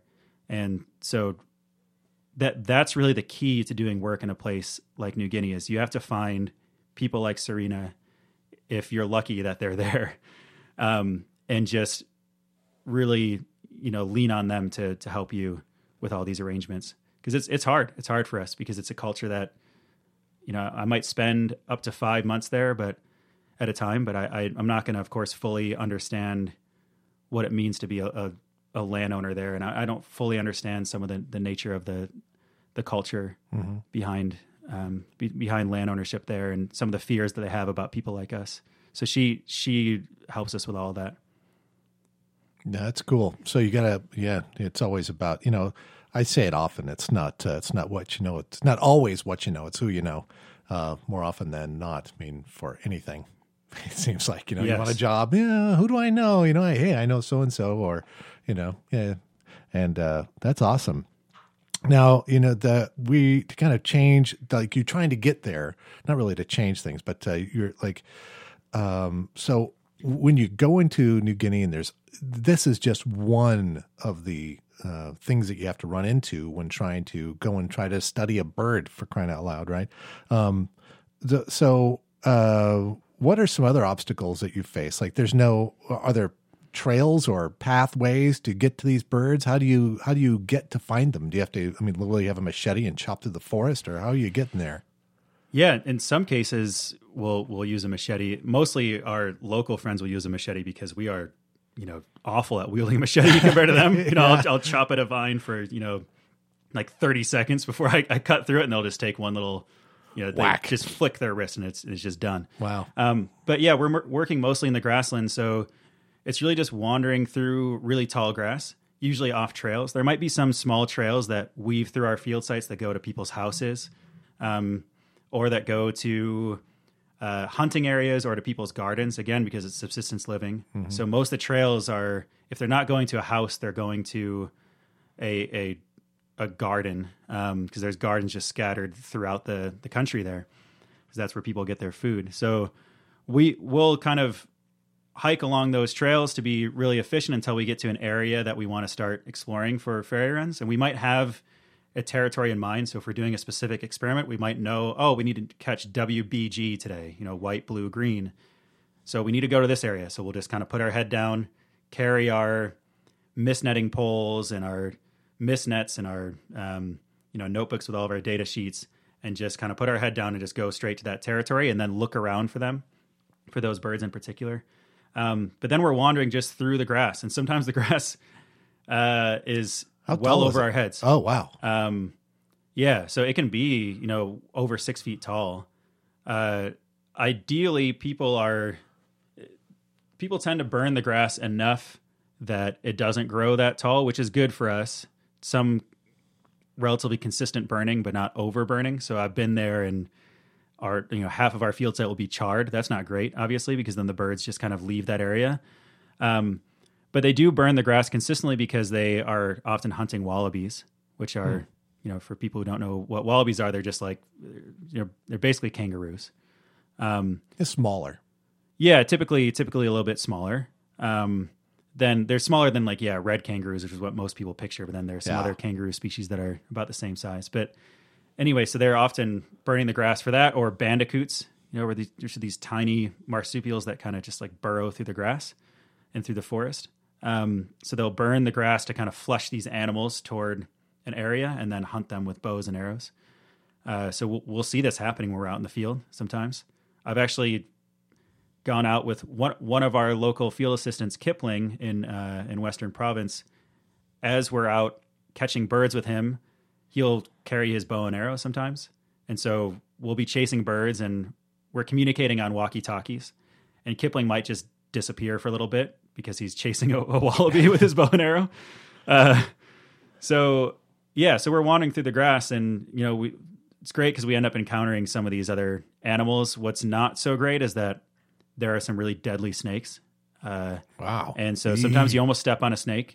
Sometimes the snake is kind of, up in the grass to where it's like knee height, which is even scarier because I wear sometimes I'm wearing tall rubber boots. Sometimes I'm wearing high hiking boots. So at least if I step on something on the ground, hopefully it just hits my boot. But when they're up a little bit higher, that's a little bit scarier. I've had that happen before. And there are some very deadly snakes there. And as you can imagine, we're always very far from big hospitals. There might be a small health center where we work that has a limited supply of antivenom if we're lucky. Fortunately, we have not faced that issue yet on the crew, but there are local people who have died while we've been in some of these areas allegedly from snake bites. Wow. So venomous snakes, especially in Western Province, are very, very common out in the grassland. Well, this sounds like what you're doing is like there's not a lot of people that do it. There are not a lot of people that go out into these very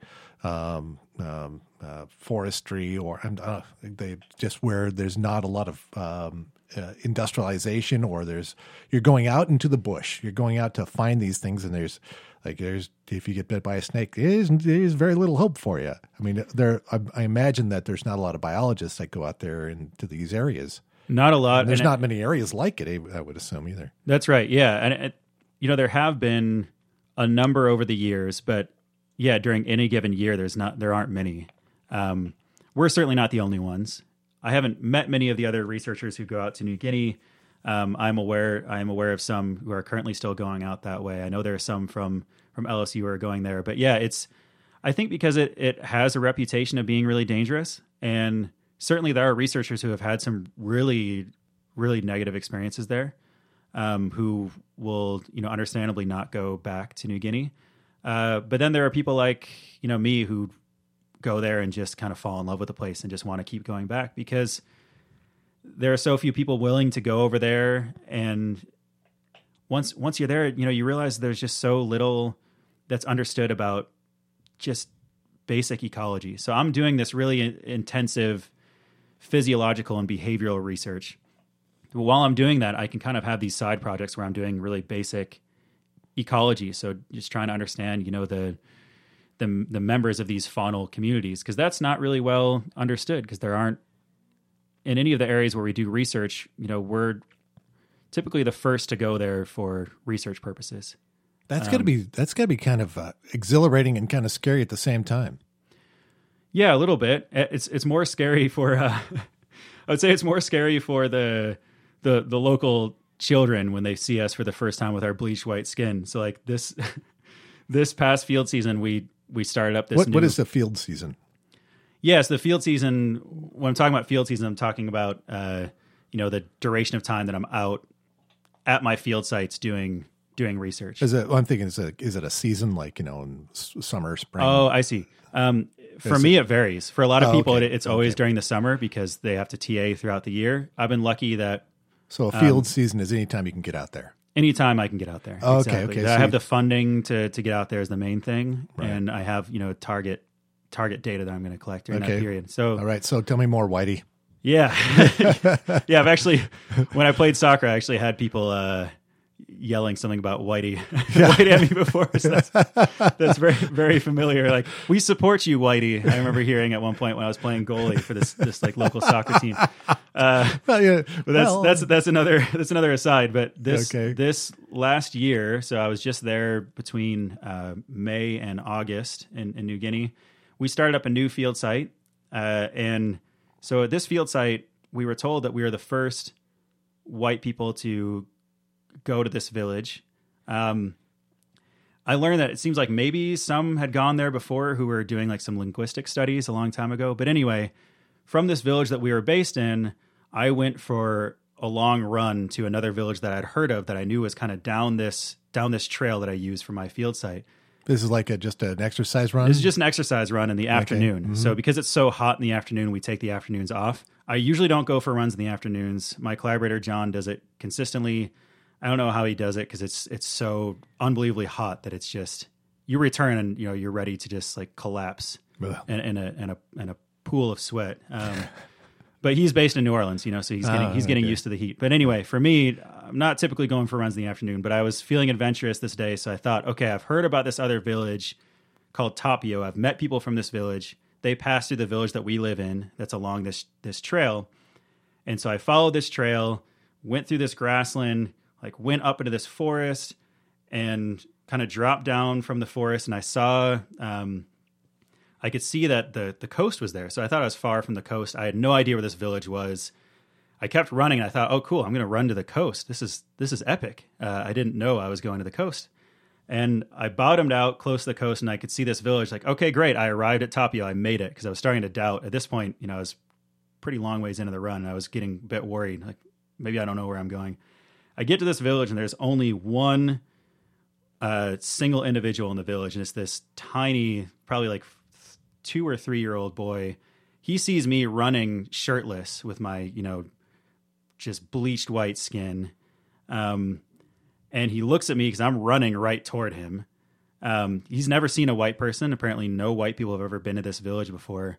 And he looks at me and just starts screaming, turns his back and runs into his house. And then his mom came out holding him and looking to see what he was terrified of. Yeah. And I just gave her a wave and, I complimented her village. I said, it's a nice village. And like, is it okay that I'm here? Because I was told that no one like me had ever gone there before. She seemed a little bit nervous to talk to me, but she was friendly enough. And so I just hung out there for a little bit and then made the run back. But that kid was just still terrified when I ran away. I looked back and he was just still kind of, being held by his mother. Like, what is that monster that just descended upon my village? And I'm just going to say you're not ugly. Just so everybody knows. I appreciate that. Yeah, see, you're not monstrous. But I'm very white. Yeah, very white. Very white. Especially at the beginning of a field season before I've faced the sun for a while. Yeah. But that sort of brings me to another thing that I learned, that along that run, I went through this open grassy area that was kind of just beyond our field site. And I learned from our friends in this village that we were working in that was their battleground back during cannibal times. So back when they had this custom of cannibalism, what they would do in this area is they would agree on a certain date to meet at this open grass area that I ran through unknowingly, that this was a battlefield. But this was their battlefield, so they'd agree to meet at a certain date, a certain time, and people from these different tribes, I think that's the level here, it's not clan, so I think the clans would fight together, but tribes would go against each other. So these different tribes would come together and they would line up single file. So you'd have these warrior men who are lining up single file. One person is holding a spear, and the leader of the group is in the front. And if you're the group that's having the spear being thrown at you, you're following the leader because he's looking directly at the guy with the spear across from them, and he can see where the spear is about to go. So he'll duck, say, down and to the left, and then everyone in that single file line has to follow the person in front of them, make sure that they match their movements, because otherwise you're going to get hit with a spear. You get hit with a spear, and that spear has poison on the end of it that's naturally derived. So they use, I think, there's a poison root there that they actually use for fishing. This is a conservation issue that there are some local groups trying to work with. They use it for fishing because it, will just it has some damaging neurological effects. So they would use, I think, this root, and also there's a particular berry, I think, that is poisonous that they would use. They dip the tip of the spear in that. So if you get stuck with a spear, the custom was that you just lay down and you just wait for death. It's not, honorable to run away with this, even if you could survive. And they're able to just kind of drag you away, and then that's the meal. What? So and they had apparently, I don't know if this is only true in this area or if this is broadly true, but in this area at least, they had a referee on hand for these meetings. So everyone knew, okay, Foul. These two tribes, right? So it was very it was a very honorable very honorable affair, apparently, at least in this area. Okay. Yeah. So wow. So that battlefield is just right there. And this is the great thing about doing research in New Guinea is that, for one, you can go to places that no one like us has ever been to, which just comes with a whole suite of interesting interactions with people. People are so curious to talk to you. It's really interesting to talk to them, to hear what their life is all about. But then there's just serendipitous stuff that happens like that, where you get back from a run, like, oh, I ran through this battlefield. And then you learn about this whole, custom that they used to have. And then as we're talking about this, they say, okay, yeah, we have actually some of these spears from cannibal times in the church. So they just went to the church and grabbed these big black palm spears. They would cut this black palm that you can sharpen really well to a fine point. And they brought over these spears that were used during cannibal times. So we could see directly what they were using. for this ritual. So it's just, I mean, the number of times that something like that happens in New Guinea is, it's relatively common, where you just have this unexpected, interesting, cultural experience, and it just kind of falls into your lap. So it's a really, really interesting place to get to do research. People are freaking crazy. Yeah. Just not, okay, crazy is maybe not the right word. Just like cultural, how things come about. Like, okay, here's what we're going to do. You, me, how about we just line everybody up? Okay. Yeah. We'll line up our guys. Okay. And then we'll chuck spears at each other. Right. No, I got a better idea. Let's dip it in poison. Dude, that's awesome. Yeah. And then we'll eat them. Oh, man. Yeah, even better. This is great. Yeah, isn't it? It's just, what's kind of absurd to me is that you would just agree that if you got stuck with a spear, that like, okay, yeah, I understand that this might happen to me, and even if I only get, mildly damaged, that I know that I'm going to be dragged away and eaten, and I'm going to respect that, Or if the referee, I guess, has to understand, like, yeah, I'm going to enforce that someone is eaten at the end of this. Like, that is just, it's a wild custom. Wow. Wow. And that doesn't go on anymore, right? That does not go on anymore. No, but they're very, very, very aware that it's an interesting part of their past, and very eager to tell us about it. But also to, of course, tell us, hey, we're not going to do this anymore. We joke around with them about this. Like, the people have a great sense of humor there. So, they'll joke about eating us from time to time. We'll play into those jokes a little bit, but like they're aware that it's kind of an unusual part of their past. Kind of partly proud of it in a way, but also happy that it's no longer the custom, because of course they don't want to be eaten like most people. Yeah. It's a scary experience, I imagine, to go through. So, and now it's the churches who house all of these weapons, because it was the missionaries who came over and said, hey, maybe you shouldn't do this anymore. And so what they've done is they've collected all of these spears and whatever else was used. Are they Christian churches, I assume? Christian churches, okay. Yeah. And they house them in churches, because it's sort of symbolic of, okay, we've replaced this custom with this one. And again, well, where else are you going to put museum-like objects? Right. But it's cool that they preserved it.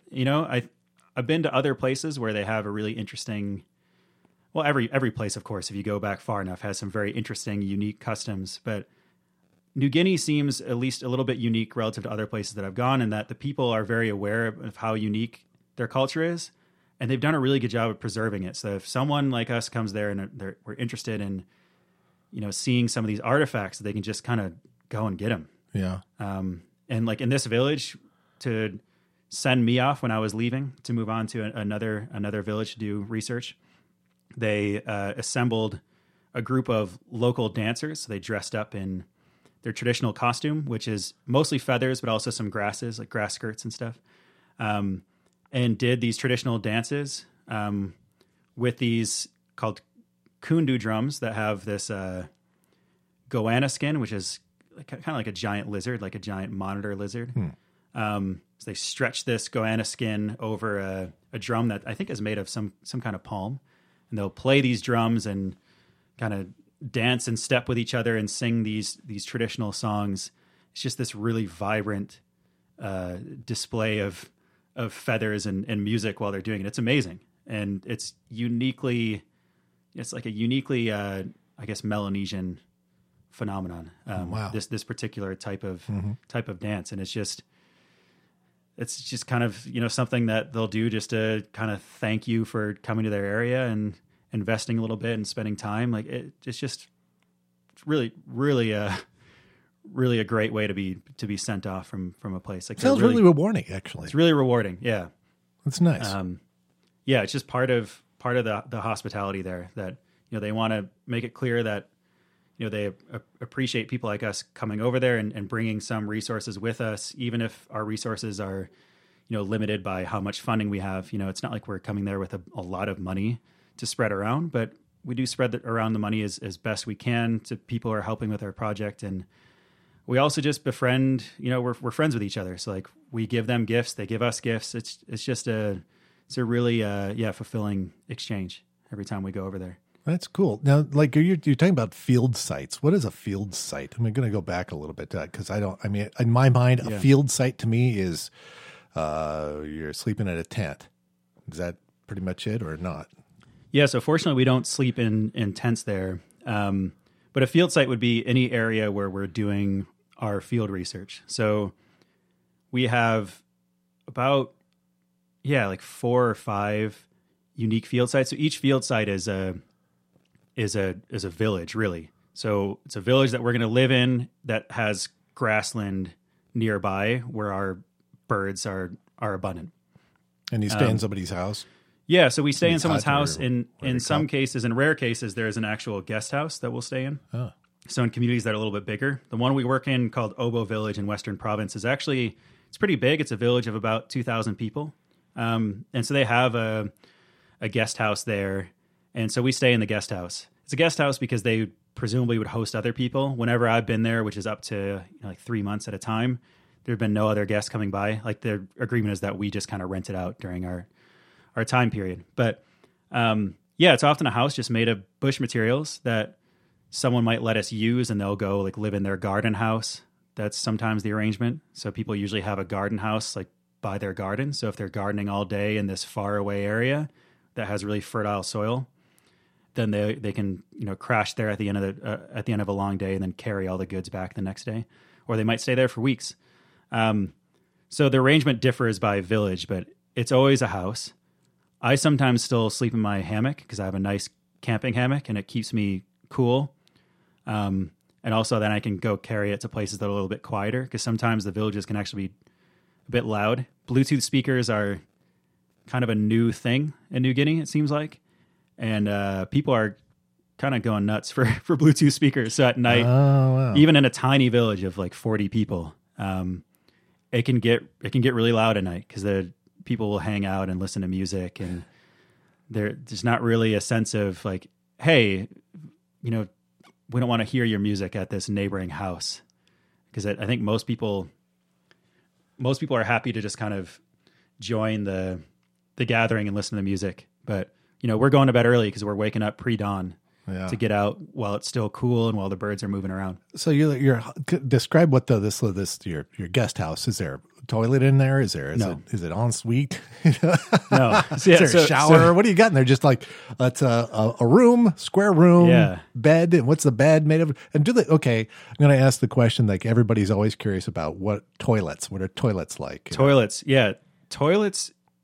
Generally, once we're out in our research villages at our field sites, are pit toilets, but they're entirely made of bush material. So that would outhouse probably look like a hut, a tiny hut, and you just squat over a hole.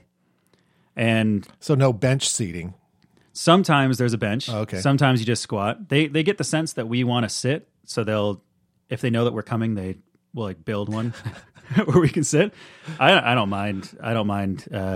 Squatting. In some cases I prefer because they're like in one of our villages, fire ants have come over within the last like 5 years, 5 or 10 years. Hitching a ride somehow. And so if you sit down, you don't feel it while you're sitting down, but then you get up and, you walk back to the house from the toilet and your I guess hamstrings are just, lit up with just fire ant bites. Just all of a sudden you're itching and burning all over where you're sitting. Oh. So squatting is probably better. The general rule is that you go in there, ideally when it's dark. So like I try to go in there pre-dawn exclusively and go in there with a headlamp, but turn your headlamp off or just face forward. You don't want to look around because there are going to be some big spiders in there probably. There's going to be a lot of cockroaches typically, whatever other insects. There's sometimes rats and mice in there crawling around. So I would just prefer to not know and just kind of take care of it. Get in position, get your business done, and get out. Exactly. Okay. So I took a video this last field season where it was kind of like a classic morning in the toilet where I go in there when it's dark and I try not to touch anything but I will set the toilet paper on this little this kind of a stick that's used as a brace, and I can kind of prop the toilet paper there. So that's the only area that I'm reaching toward. And after I finished, I looked over, and right above where I put the toilet paper is this giant, spider about the size of my fist. So that's the one place I don't want a spider, because that's the one place where I'm repeatedly putting my hand like, wow. So I took my phone out and kind of took a video capturing the moment, because that's not exactly an uncommon occurrence. Wow. So they use toilet paper there. I mean, Well, we do. Oh, I see. Okay. What's the custom? Custom Water? is to use leaves or coconut, or a lot of times like in Milne Bay province, because it's pretty much entirely coastal. So it's like coconut fringed beaches, and it's really idyllic, a really idyllic landscape. So there's coconuts everywhere. So they will use the husk of a coconut. Yeah. So I mean, I've used that, and it's perfectly good. It's just kind of a pain to have to collect it. Yeah. So we do bring toilet paper. But I would say most people don't use it there, because it's kind of a luxury, and you have to use your money wisely when, you're only making a little bit off of whatever you bring to market. Most people don't have a job. So spending on something that you don't totally need. And it seems weird just in general. It is kind of weird. We have to, in the United States, we buy a product made by a corporation for our poop. Right. That's weird. Yeah. That's really strange. And that's made of plant material, but a lot of plant material is like perfectly good for it. Yeah. It's really just that we decided that, at least for me, I just don't want to take the time to go and I'm not for leaves. I'm not casting aspersions. Yeah. No. I think whatever you got to do, it's fine. But we have to buy it. We just use a leaf. Why don't you just use a leaf? Oh, that's a good idea. Well, that's one of the main themes about spending so much time there, is it really does help me identify when I'm back in the US, just even as, someone who's pretty low on the totem pole as a grad student. I'm making just enough money to make ends meet. I'm not living luxuriously by any means, by any Western standards, but I can kind of identify those areas where it's like, wow, even for me at this level, like being like right at the poverty line with what I make as a grad student, I still am using a whole bunch of things and buying a whole bunch of things that I don't totally need. You really identify that. It can help to identify those areas when you go to a place like New Guinea, because they've cut out. They're not going to have anything that they don't totally need. And it's amazing what you can get by on, you don't really need much just to live a happy life over there. I mean, I would say overall people, the average person seems a lot happier over there than over here, and a lot less stressed out, because you have everything you need there. You're born into a family that owns land. You marry someone who also owns land, so then you get more land for you and your children, and it continues on that way. You know how to build a house if you're a man. You know how to like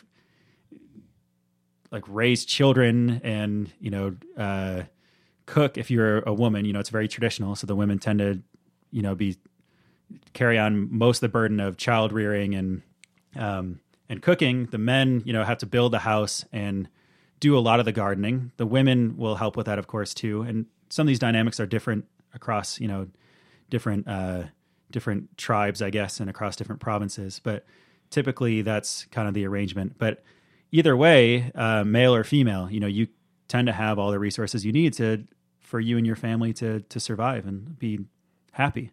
I mean, more than survive, to really thrive off of local resources. So I really like going there to kind of break out of some of the arrangements that you find yourself in a more like complicated social structure in like a country like the U.S. Yeah. You go to New Guinea and you live a lot simpler, and you sort of identify those areas where you're really making your life more complicated than it needs to be. Why do you need a credit card? Yeah, exactly. Yeah. Yeah, it's like you need more stuff? And barter. Why do you need more stuff? Oh, yeah. But I kind of like stuff. I mean, I'm looking around this podcast studio, like I've got a lot of stuff, think about this. And, I'm a rich man in general, and, and I'm not. Yeah, this would be more possessions, I think, than the average person in Papua New Guinea. Yeah, well, this is a lifetime. I'm 52, so I've gathered all this stuff over a while. Yeah, but still, sure. I have a lot of stuff. I don't need a lot of stuff. You get right down to it. You convince yourself that you do. I think all of us do that, where you kind of confuse necessities from, just things that you just desire to have that you don't. It's totally a nice need. reset to go back to something like that. It's a great reset. I think on both ends it's really helpful, because then of course at some point I absolutely love spending time there, and honestly I've thought about the possibility of living there long term. Either working with a local university there, or working for a conservation outlet there, and actually being based in New Guinea. I think I could do that and be happy doing that. But I do kind of like this lifestyle where I can spend a good chunk of my year here, a good chunk of my year there. So when I leave for New Guinea, I'm ready to kind of take a break from being plugged in all the time here. Then at the end of my long field season, which is going to be 3 to 5 months, I kind of start to feel ready for some of those comforts again. And then I come back here and I can just really appreciate for a good month. I just appreciate, oh, my computer's about to die. I'm just going to plug it into an outlet. Like, oh, I want water. I'm just going to go over to the faucet, and water's just going to come out. It's amazing. I don't have to go to a spring and go and collect this. Like, or I want to take a shower. Get a hamburger. I'm a pescatarian, but okay. Well, fish and chips. I had to work that in. This is what this is all about. How do you know when somebody's a pescatarian? Yeah, exactly. They'll tell you. Yeah, and I do a lot of CrossFit. I don't actually do CrossFit. Okay, but you get the food. You can go out and just get whatever food you want. And they'll make it and bring it to you for a reasonable price. Right. Exactly. But there. Talking about diet now, though, I guess that's a good opening to talk about diet, because here I have like a very set diet, and I watch what I eat very carefully. I'm very intentional about, choosing things that are both nutritious, but also what I deem as ethical. I'm not perfect, but I do my best here. But then when I go over to New Guinea, it's just whatever they serve me, that's what I'm going to eat. So one thing that I sort of built into my field seasons there is when I go to a community, we've always employed people to help with the research. But what I wanted to do in addition to that, because it tends to be men who are brought to us as people to help us out in the field, I wanted to kind of spread out the money that we're bringing to these communities to more people, and particularly women. So again, women are typically doing the cooking and they're doing the laundry. So we also hire a cook, and we hire usually a group of women who can rotate doing laundry, and our cook will rotate as well. So whoever our cook is, they just kind of bring us food from their garden. And then if their husband goes out or their brother goes out and hunts something like a cassowary or a wallaby or a bandicoot or a cuscus, which is this arboreal marsupial, so it lives up in the trees, that's what we're going to eat. So I don't have any restrictions while I'm there. Whatever is waiting for me when I get back from the field, that's what I'm going to eat. Thank you. At that point, I'm going to be very hungry. It's not really feasible to buy many snacks there. We buy some crackers, and that's about it. So while we're out in the field, we might be out in the field for like 6 hours in the morning, running around chasing birds, and we're not really eating much. So by the time we get back to the house, we're ready for a big meal. So whatever it is, we're putting it down. Good. And then we're just going to heat that up. Oftentimes we just eat it cold for dinner. So we just eat the same set of things every single day. And it's just whatever comes from the garden and whatever comes from the bush or from the ocean. If we're on the coast, we'll hopefully have some fish from the reef, or, get some fish from the river if we're along the Fly River in Western Province. So we end up having some pretty adventurous meals while we're there as well. But it all starts from just rice and root vegetables. Like when you say adventurous, besides just strange meats, what else? It's really just that. It's the strange meats. So, I guess I've listed a lot of them, but we've had turtle from rivers before. That's not really great. I am sort of ashamed to admit that we ate sea turtle this last year because there was a big meal that was kind of made in our honor. And the village people went out and got a giant sea turtle while they're out fishing. And so we had that, that is, like sea turtles are protected worldwide. So it's technically illegal, but of course there's zero enforcement there. So when we're in a research community for long enough, we can kind of Well, do they even know? we can kind of share some of these things over time, without it coming across as us coming there as foreigners and trying to control how they use their resources. But in this area, this is our first time there. So it wasn't really appropriate for me to say, hey, this is inappropriate. Yeah. This is wrong. After they made this meal in your Right. honor. Yeah. This can be So done you- enough. Yeah, welcome coming back on that. Good luck coming back on that. Exactly. Yeah. So you just kind of have to, say thank you and try it. So yeah, and then we've had weird insect related things. So I had some of these giant beetle grubs that were actually Oh, yeah. Were they surprisingly still good. alive? No. So I was worried that they're going to serve them to us. Okay, still that would alive. make me a bit We cooked them. queasy. Yeah, they were actually quite good. It was How do you it's cook like 'em? prawns almost, or like shrimp. Really? Yeah, so we cooked some, we fried some over a fire.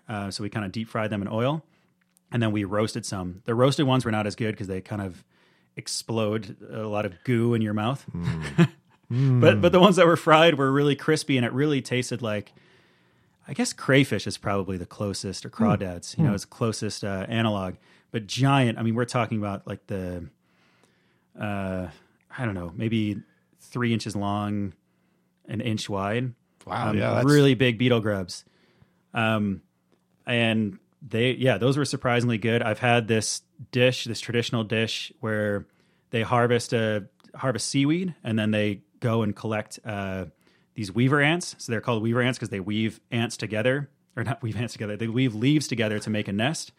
And so these things are actually the bane of our existence at some of our field sites, because if you walk through a small forest patch to kind of connect the grassland where we're studying our birds, you can take one of these nests to your face and just get covered in hundreds of these ants, and they sting. Oh, those little bastards. Yeah, they sting. It doesn't hurt that much, but when you have hundreds of them, like especially on your face, stinging you, that's it's not pleasant.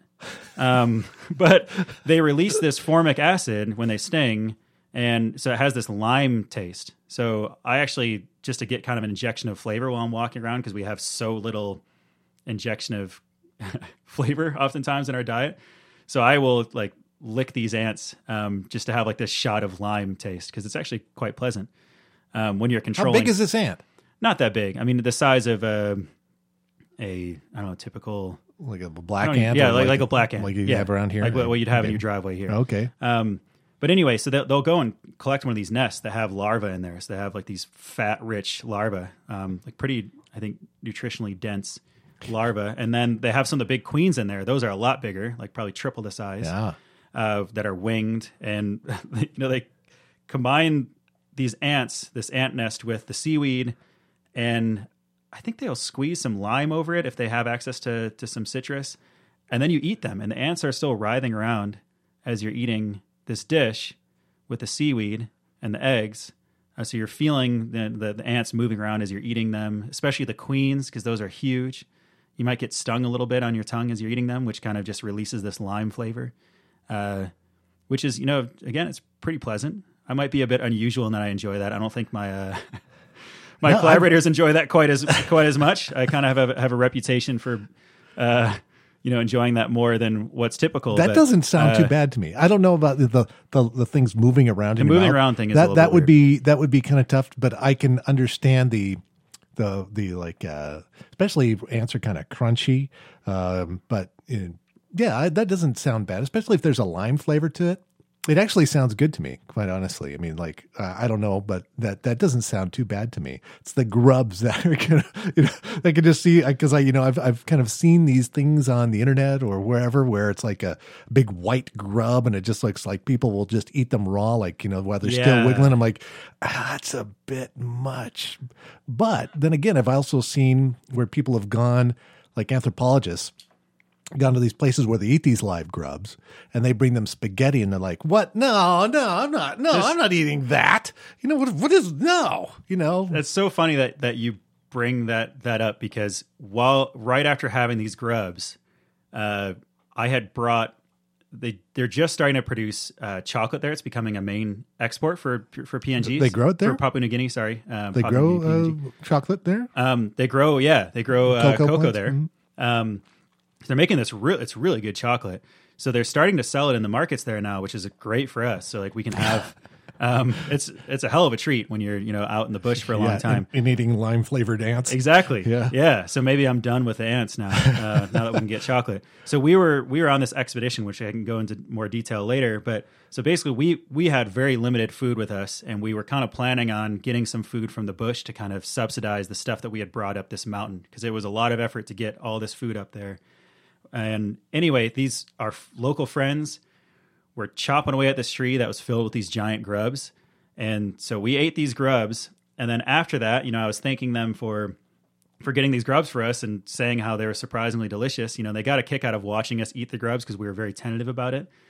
And then I offered them chocolate in turn to kind of wash it down.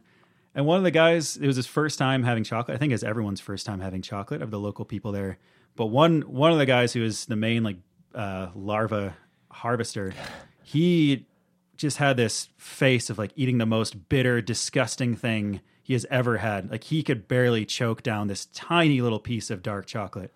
Yeah. And he was looking at us like, why would you choose to eat this? Like, man, you were just eating these grubs that are roasted over a fire where they're just exploding this goo into your mouth.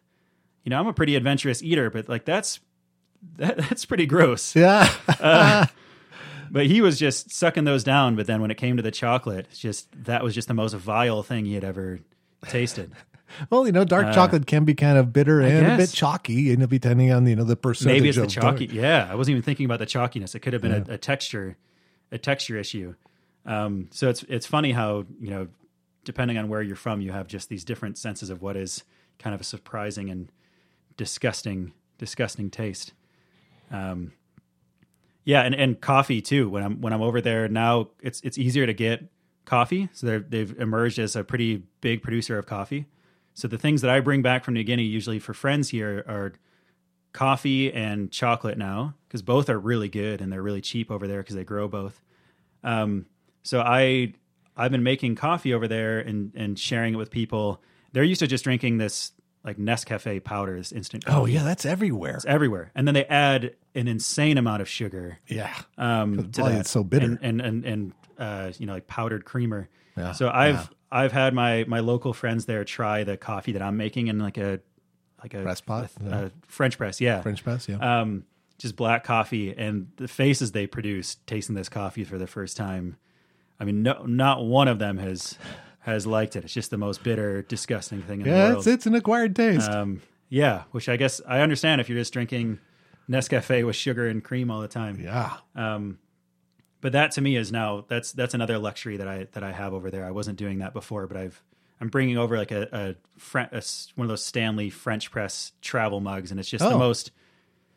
It really, really helps with, making being way out in the bush feel a lot more comfortable and at home. It feels like such a luxury to have real coffee while I'm over there, because it's just coffee and water. That's it. Yeah. And maybe some tea. How do you grind it? I just buy pre-ground stuff. Oh, okay. And I just need to make sure that when I'm in, whatever town that we're kind of flying into before going out to our more distant field sites, that I really stock up and anticipate how much I'm going to have. Because once you run out, that's it. Yeah. So you really have to have a few months worth of that. Yeah, exactly. Wow. Well, there's one thing that we had talked about before, but I wanted to hit up, and that was pirates. Pirates, and this is people think, and I kind of say, oh, pirates, but really, this is serious shit here. This is like, we're not kidding. These are actual nefarious, bad dudes. Can you kind of tell me your experience with that? Yeah. So where I encountered pirates, well, I didn't fortunately directly encounter them, but this last field season again, in August when I was there, I went on this expedition that I was just referring to where we had the grubs. So this expedition was all about looking for this bird of paradise that local people had told us about that was likely to be a new species if it existed. There was nothing that should have been on this island that resembled this bird. So I was told about this years before when I just traveled to this particular island, Ferguson Island, again in Milne Bay Province. So I was told about this species by some local people when I was traveling there as a tourist outside of my field season.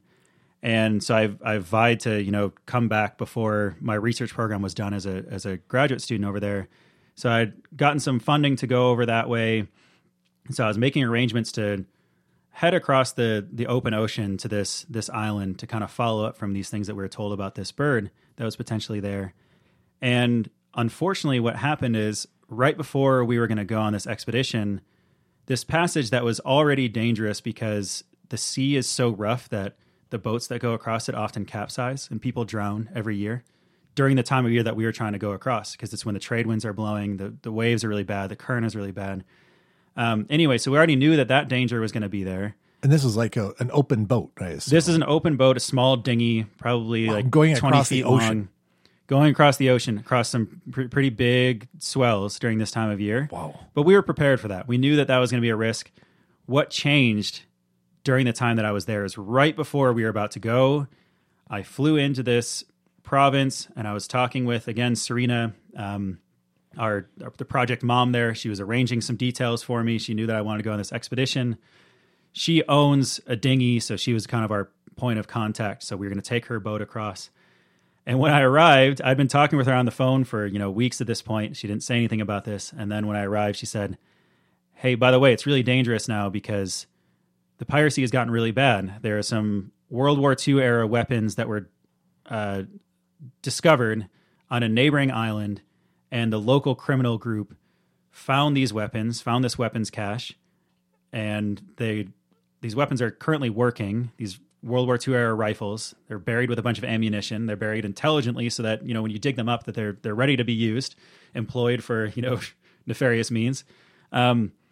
So there's a very recent rash of piracy. So right before we were about to go across, there were a lot of dinghies that were being held up at gunpoint. There were a couple of recent murders, unfortunately. And so even the local government officials, we met with some of them to kind of ask them what they thought. And they said, "Hey, that's the area that we do our work, but we're not going across now because it's too dangerous."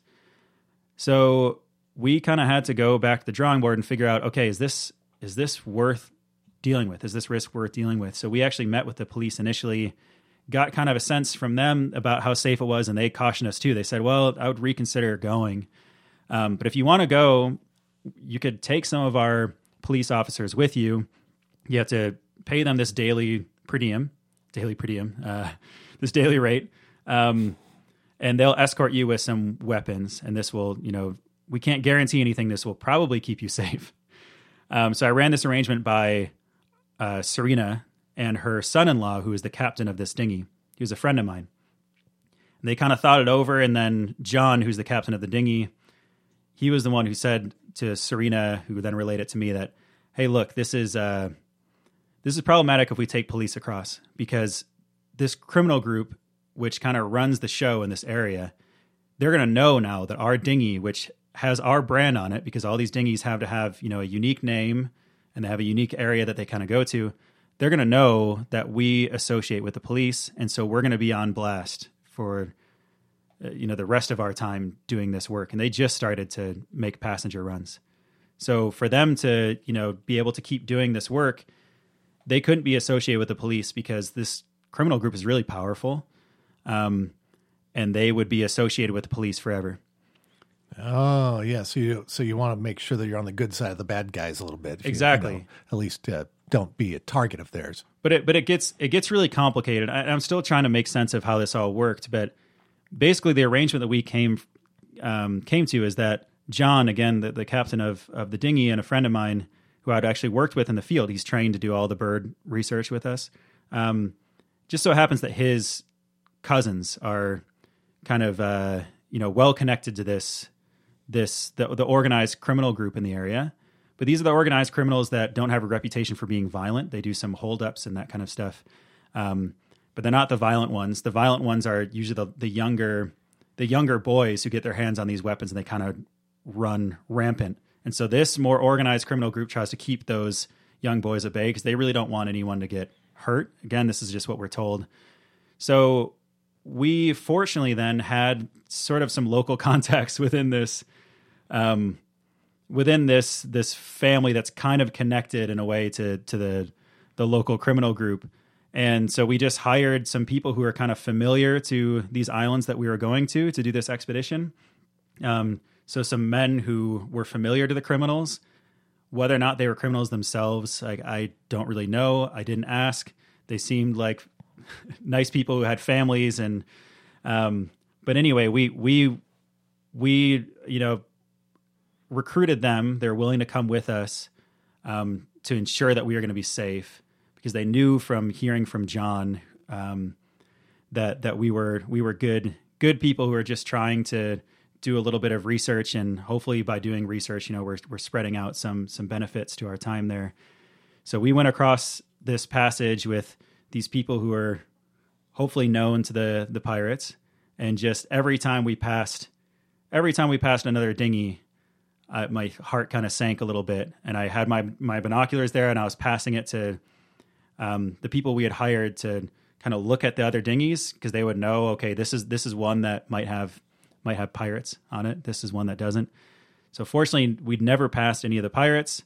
Presumably, if we did, they would have seen that they recognized some of the people with us, who they're friendly with, and then they wouldn't have, touched us. God, I'd have been scared getting in that dinghy. It was scary, yeah. I mean, to go do something just to, that would be scary for me. And then keep in mind that, this whole time, we're also just rolling over these massive swells. So there's concerns about just making it over the waves safely. And then when you pass another boat, then you're looking at that boat like, okay, is this a pirate? Because the pirates know that this is the time of year where the dinghies have to go a little bit slower and really focus on weaving through the waves. So that allows them to then kind of prey upon the boats a little bit better. Yeah, because they've got a bigger boat that can probably is more ocean worthy. Well, and that's the other thing that made us feel a little bit safer, is they tend to target 60 horsepower engines, because those are like the fastest engines you can get there. We were using a 45 horsepower engine, so we were told that it was less likely that they would target us, because they listen. So if they hear a 60 horsepower engine coming, they're going to leave wherever their little compound is, and chase after that sound until they are able to get to that, because that would then allow them to. They have a big arsenal of these 60 horsepower engines. There aren't a lot of dinghies who have those, and then they can always outrace whatever boat they're targeting. So fortunately, we're using a slower engine, so that also made it a little bit safer for us. But yeah, it was kind of pins and needles getting across. And then, yeah, there we got across to the neighboring island to the one that we wanted to go to that had a government station, and there were some realities of life there that I probably shouldn't talk about here, but some things having to do with like the criminal structure there that we kind of became privy to during our brief stay there. So our friends basically had to check in with some of these some of the most sought after criminals in the province, check in with them and make them aware that we're here to do research. And when they see these two white guys, so it was me and a field assistant, Jason, when they see us around, that we're not to be messed with, we're good people, we're bringing some benefit to the people. So that arrangement was kind of made behind the scenes, and I wasn't part of that. And then we continued our journey to the island that we were going after. So this was an all-day trip with just a lot of points of stress, where I wasn't sure if we were going to make it to where we were trying to go to. And then finally, at the end of the day, we made it to Ferguson Island, which is where we're going to start the expedition, but not after we experienced just the worst open ocean conditions that I've ever experienced, where we were going over these massive whitecap waves, over reefs. So we had to dodge reefs along the way, because it's all coral fringed. So these reefs can be really shallow. So you have to make sure that, of course, you're not dragging the rudder through the reefs. So that meant that in certain cases we had to go close to where the waves were breaking. And one wave in particular, we almost flipped in. It broke within a second of us going over the wave. We were riding this wave, and then we crested it, and then it just immediately broke, and that thing would have just flipped us. And my field assistant, Jason, is a surfer, and he was more keenly aware of just how dangerous this was than I was. I was so focused on just not vomiting from seasickness. And just kind of part of me was just kind of enjoying, having this just ridiculous adventure and focusing on just not hurting myself. I thought that I was going to break my back at one point because I was at the front of the boat and I like went up in the air on one of these waves and then dropped down on my back on the spine of the boat. Ooh. Yeah, it was really painful. So I was focused on other things, but he said to me afterwards, and we were able to talk, because we couldn't talk during this moment because it was so stressful and loud, that he really thought we were going to, flip in this wave. We would have been fine. Probably, all of us knew how to swim. The shore wasn't that far away. We would have swum to shore. We would have lost equipment that we were bringing to do research, and we would have lost several weeks worth of food. In addition to just, personal things like phones and clothing items and that kind of stuff. The main loss would have been the dinghy for Serena, who again is like very important to us. And she was doing us a huge favor by letting us use her dinghy to go, take it to a pretty dangerous area for a lot of reasons. So it was a really brutal, it was probably the most brutal day of travel I've ever had. When we got to land, it's the one time that I've actually been close to like kissing the ground. I mean, I was just so grateful to just put my feet on ground and know that, everything was going to be okay. Oh man. But then that just started once we were on land, then we discovered that this area that we were going to, we couldn't notify anyone that we were coming there because they don't have cell service and we didn't have any good points of contact there. So we're showing up with all these men and all this gear. And there's no guest house. I was told that there was a guest house. There's not a guest house.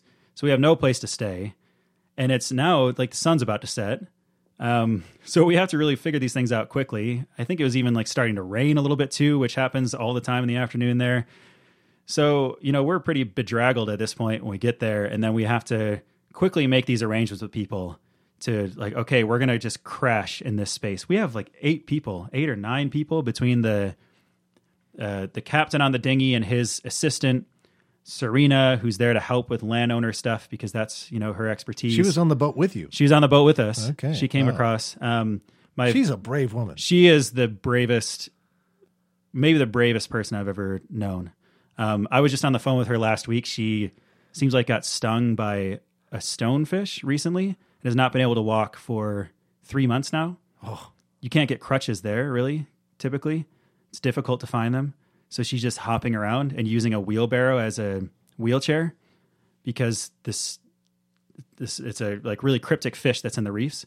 I think she stepped on one. She doesn't know for sure because she didn't see it, but it has this most painful sting you can possibly imagine. And it's so bad that her leg is damaged to the point that it crippled won't her, be able to basically. walk for a while. Yeah. She'll get back to it soon, hopefully. But she just weathers all this stuff. So she was with us, and then my good local friend Doka, who has been with me since 2015, who has traveled across the country with me and is just also just absurdly brave and so good with understanding how to do bird research. Like he just intuitively gets it and is just adding more skills every year and is like asking a lot of questions about why we're doing what we're doing, even though, I mean, this is someone who only has a high school education, which is even kind of rare there at this point. And is asking like these really good questions about really in-depth, like physiological research without really the tools to get there. I mean, he's just curious, intuitively skilled and curious. So he's actually, someone who I'm working with now he wants to go to university to get a degree in biology. So we're working together to kind of, help him accomplish that. But anyway, he was with us as kind of the, everywhere I go now, I want Doka with me because whenever we face an issue, I mean, he is just the handiest person. Everyone really likes him wherever we go, but he also just knows how to do absolutely everything from just building things that we need to use for research. Doing all the detailed research things that we need to do and is, always game for an adventure. So he was along as kind of our local bird expert. And then we had, these people who were familiar to the organized criminals in the area. So we had a big crew showing up, and the community just had to kind of identify a place for us to stay. So again, we show up to this place and have to find the person who kind of speaks for that area. Met with him, and then he just kind of put us in someone's kitchen.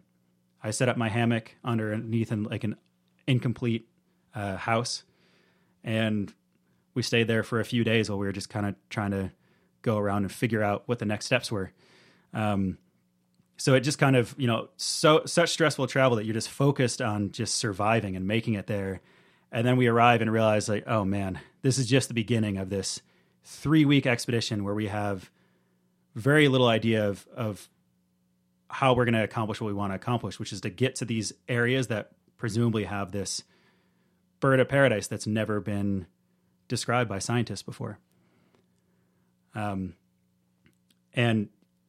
yeah, it was to say the least, like, one of the more stressful trips that I've ever gone on, at every step of the way. And so finally, after, a few days of just walking around and meeting with people, we kind of ascertained that wasn't the right area to look for this bird. So we had to move on to another village. And then from there, we had to, make deals with everybody and find a way to get up to these more mountainous areas where we suspected this bird might exist if it was around. So yeah, that leads to, just a whole different suite of experiences. But basically, from there, we hiked up to about, I think, 3,000 or 4,000 feet, which doesn't seem very high, but it's a very steeply sided mountain. So we were hiking right from the beach up this mountain. So that's up a ways. At that elevation, feet. we were in from ocean to 4,000 feet. Yeah. Yeah. So we were in the clouds there, and we stayed there for almost a couple of weeks, looking around and cutting a trail. And we were the first of any people, as far as they knew, even including locals, to ever go up to that elevation on that mountain. And I mean, this just to get the arrangement to go up there was a little bit stressful because we knew that the neighboring mountain, which is the tallest mountain on that island, is called Oya-Tabu in the local language, which means forbidden mountain. So that one researchers had actually gone up to before, but it took them a while, I think, to come to an agreement with the local people because the custom is that there are spirits governing, the peak, especially close to the summit. So if you bring a foreigner up there, then bad things are going to happen because the spirits recognize that they hear a language that they don't recognize, the spirits will respond to a language they don't recognize and send, bad weather, among other things. There'll be a lot of misfortune that will come to you if you allow that to happen. So we were nervous that they were going to be a bit squeamish about bringing us up there. They were okay bringing us up there, but what we realized is we built our camp, at about 3,000 to 4,000 feet, something like that, and then we were hiking up quite a ways from there every day, trying to explore further up and further up and further up.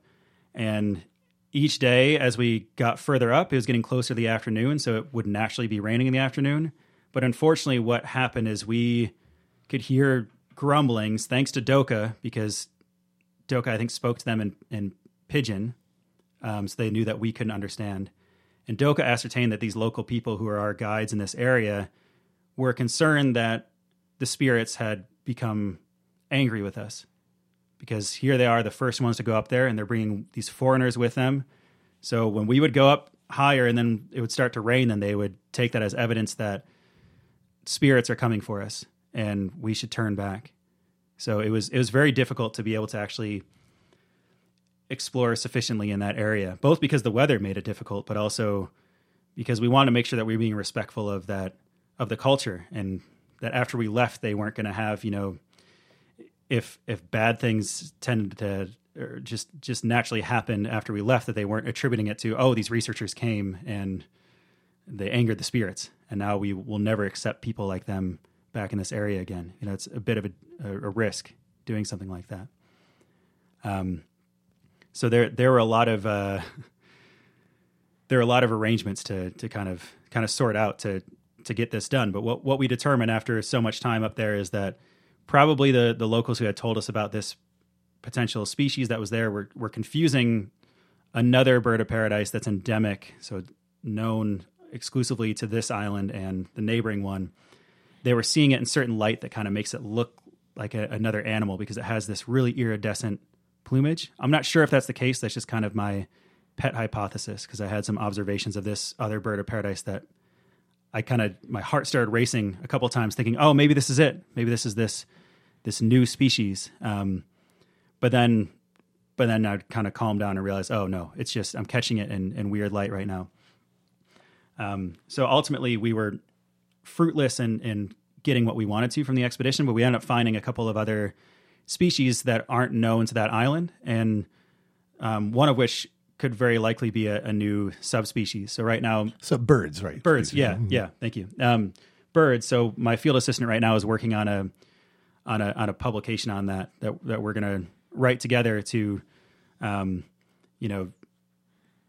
of start an investigation into, whether or not this is a unique subspecies on this island of a relatively poorly known species in New Guinea.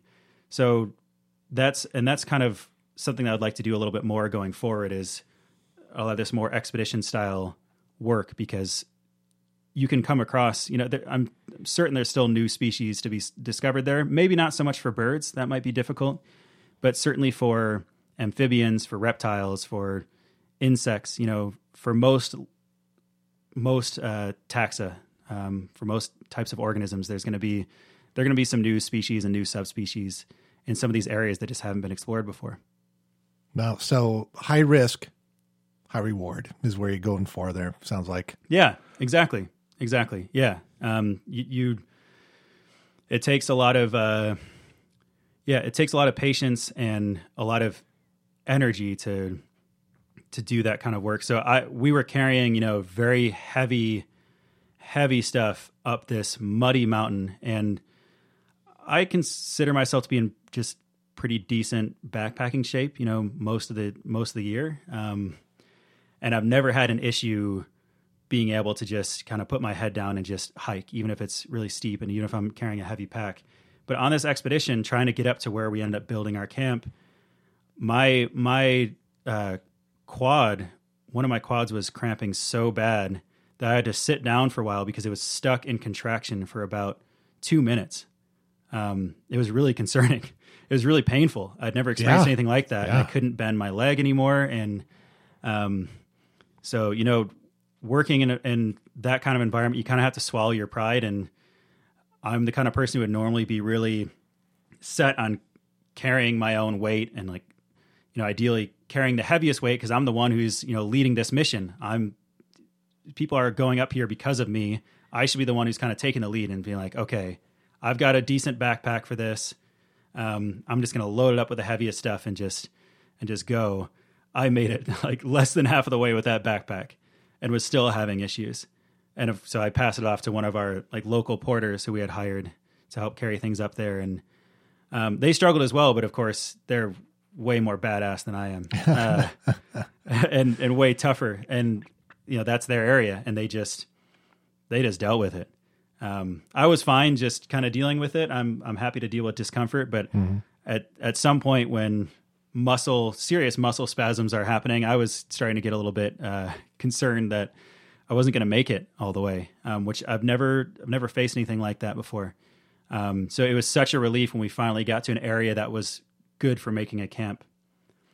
And so it's probably 30 minutes, they had chopped down. We had a team of probably about 12 people at this point. So me and Jason as the two foreigners, and then Doka, who we had brought with us, and then everyone else was from this area and hiked up with us to help us bring gear and show us the way.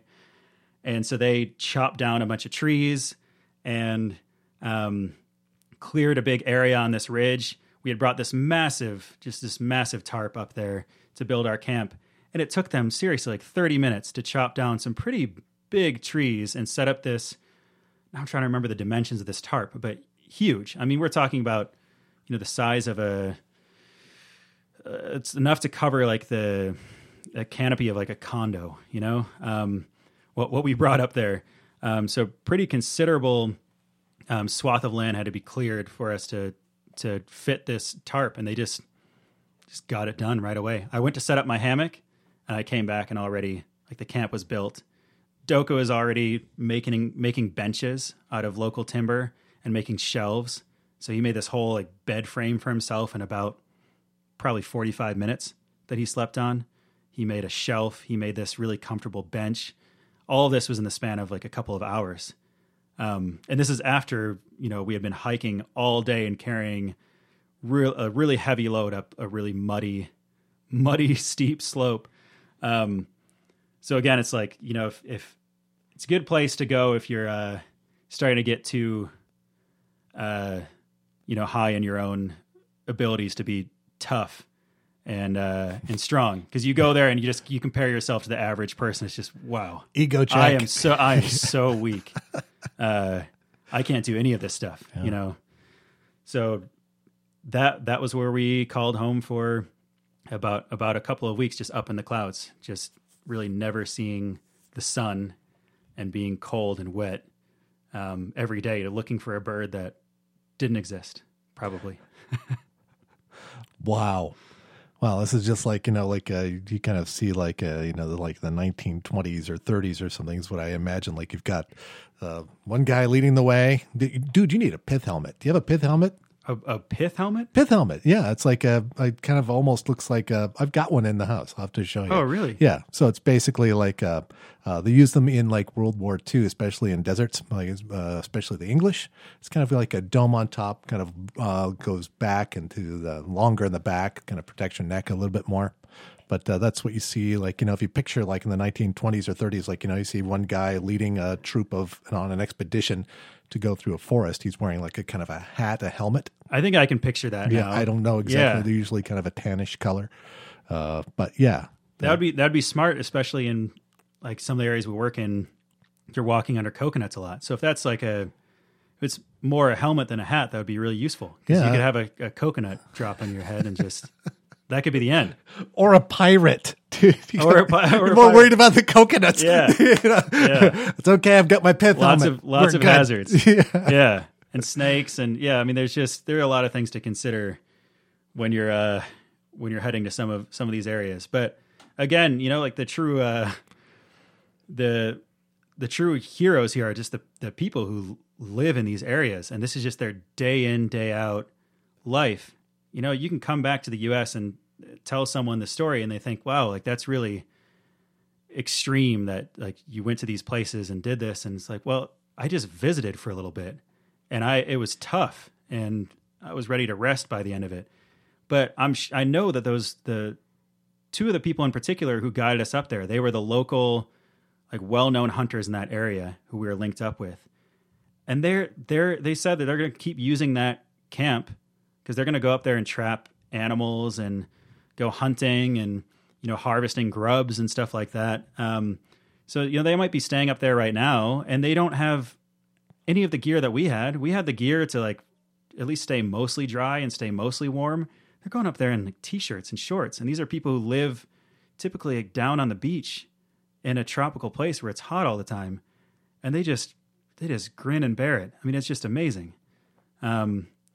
So like, it really is. It's a good place for I think, a lot of young men probably to go who start feeling tough. Yeah. Yeah. To check their ego and realize, who the true badasses are, because they're just on a completely different level than most of us are over here. Wow, man. So, we've been talking for quite a while. Is there anything else you want to add? Like, what else is there something that you wanted to say that you didn't say? We went through a lot. Yeah, I think we hit on most of it. So, I guess what I'd like to talk about briefly is that the end is here for me or the end is near, fortunately, for my degree, for my PhD. So I'm done going to New Guinea for my PhD work, but I've become really invested in this place for a number of reasons. I think a lot of those hopefully are clear from this conversation. Conversation. From this conversation. Sorry. Yeah. Gotta get the brand right. Yeah. Sorry. So, and a lot of it really stems from the fact that you can go there to do research that's, that's really fun for those of us who do this kind of research and interesting.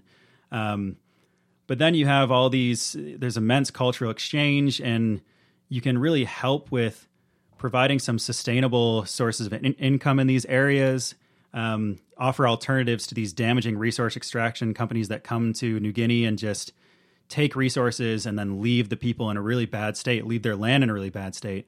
Local people are constantly coming up to us and saying, like, what can we do about this? Like, we need money, but these companies are coming here, and after they're done, we can't garden on this land anymore. After they bring oil palm or after they harvest all the timber, they really damage the land. So what I really want to do is continue to go back, but I want to build something more sustainable and build a research station where I can ideally be based at a university in the US or Australia or New Zealand, or, just somewhere that I would like to, really like to live, and where I could be at a well-funded institution, and build a research station where I can bring some students from whatever country I'm based in, to work at this research station with mostly local people who are there to either gain work experience, to help with some of the logistics at the research station, or, who are graduate students at universities in Papua New Guinea, or undergraduates who want to do an undergraduate thesis. And we can all kind of work together to make sure that people have opportunities to, really capitalize on the immense natural resources that they have, and just the dearth of knowledge we have of just basic ecology in a lot of these areas. So that's really my vision going forward, is finding an opportunity to build that infrastructure so that it's self-sustaining. And after I'm done going there, hopefully several decades from now, that it's left in the hands of local people who own the land, and they can kind of branch out and, make sure that resources are being used the way that they want them to be used for, and that they can see sustainable solutions to some of the problems they're facing with the development that's currently going on there. So that's the long-term goal here, that I really started to see my first field season in New Guinea, but now this last one, my fourth field season, it all kind of started to crystallize, because I knew it was my last time having this funded trip as part of my graduate research there. So I started to talk with the local people about what that would look like, and started looking around, scouting areas where that might be good to do that kind of work. And I'm really going to do everything I can to make that happen. Yeah, I think if you can, if you are going to go try to find a bird, I just think of that's such a small thing. If you think about it, that'd be interesting to go get see that one species that nobody's ever seen before, but to put your life on the line to try to discover it, and now you're going to go and try to help people, you'll achieve it. I hope so. Yeah. I'm certainly motivated. To do that, and I'm motivated by the people there who want me and others to come back and do that kind of work. When I left, I had this very emotional goodbye with Serena and Doka, because I've kind of been absorbed as part of their families over these last several years. And I told them, like I don't know when I'm going to come back. Here's what I'm hoping to do, but I can't guarantee that I'm going to be able to accomplish this. So there were a lot of tears when I had to say goodbye at the airport. But that's a good motivating factor when I'm back here, to remember that they'll be fine without me going there. It's not like I'm saving them from anything. They're happy with their life there, but they also really enjoy working with me and working with my collaborators, and having this other mission that they're a part of beyond just beyond subsistence living. And it's really fun and interesting for them, just like it is for us. And they're not the only ones who feel that way. And it's really just a lack of opportunities currently there that prevent people from being able to do something like that. So that's going to be the plan, is to try to take the lead on that and build something that will be there hopefully for a very long time. That's awesome, man. That's right. It's to do something bigger than yourself. That's certainly rewarding. I wish you all the best luck. Thanks for coming in, man. Tom. Really, really good conversation. Yeah, really. Thanks a lot. Thank you. Really appreciate it.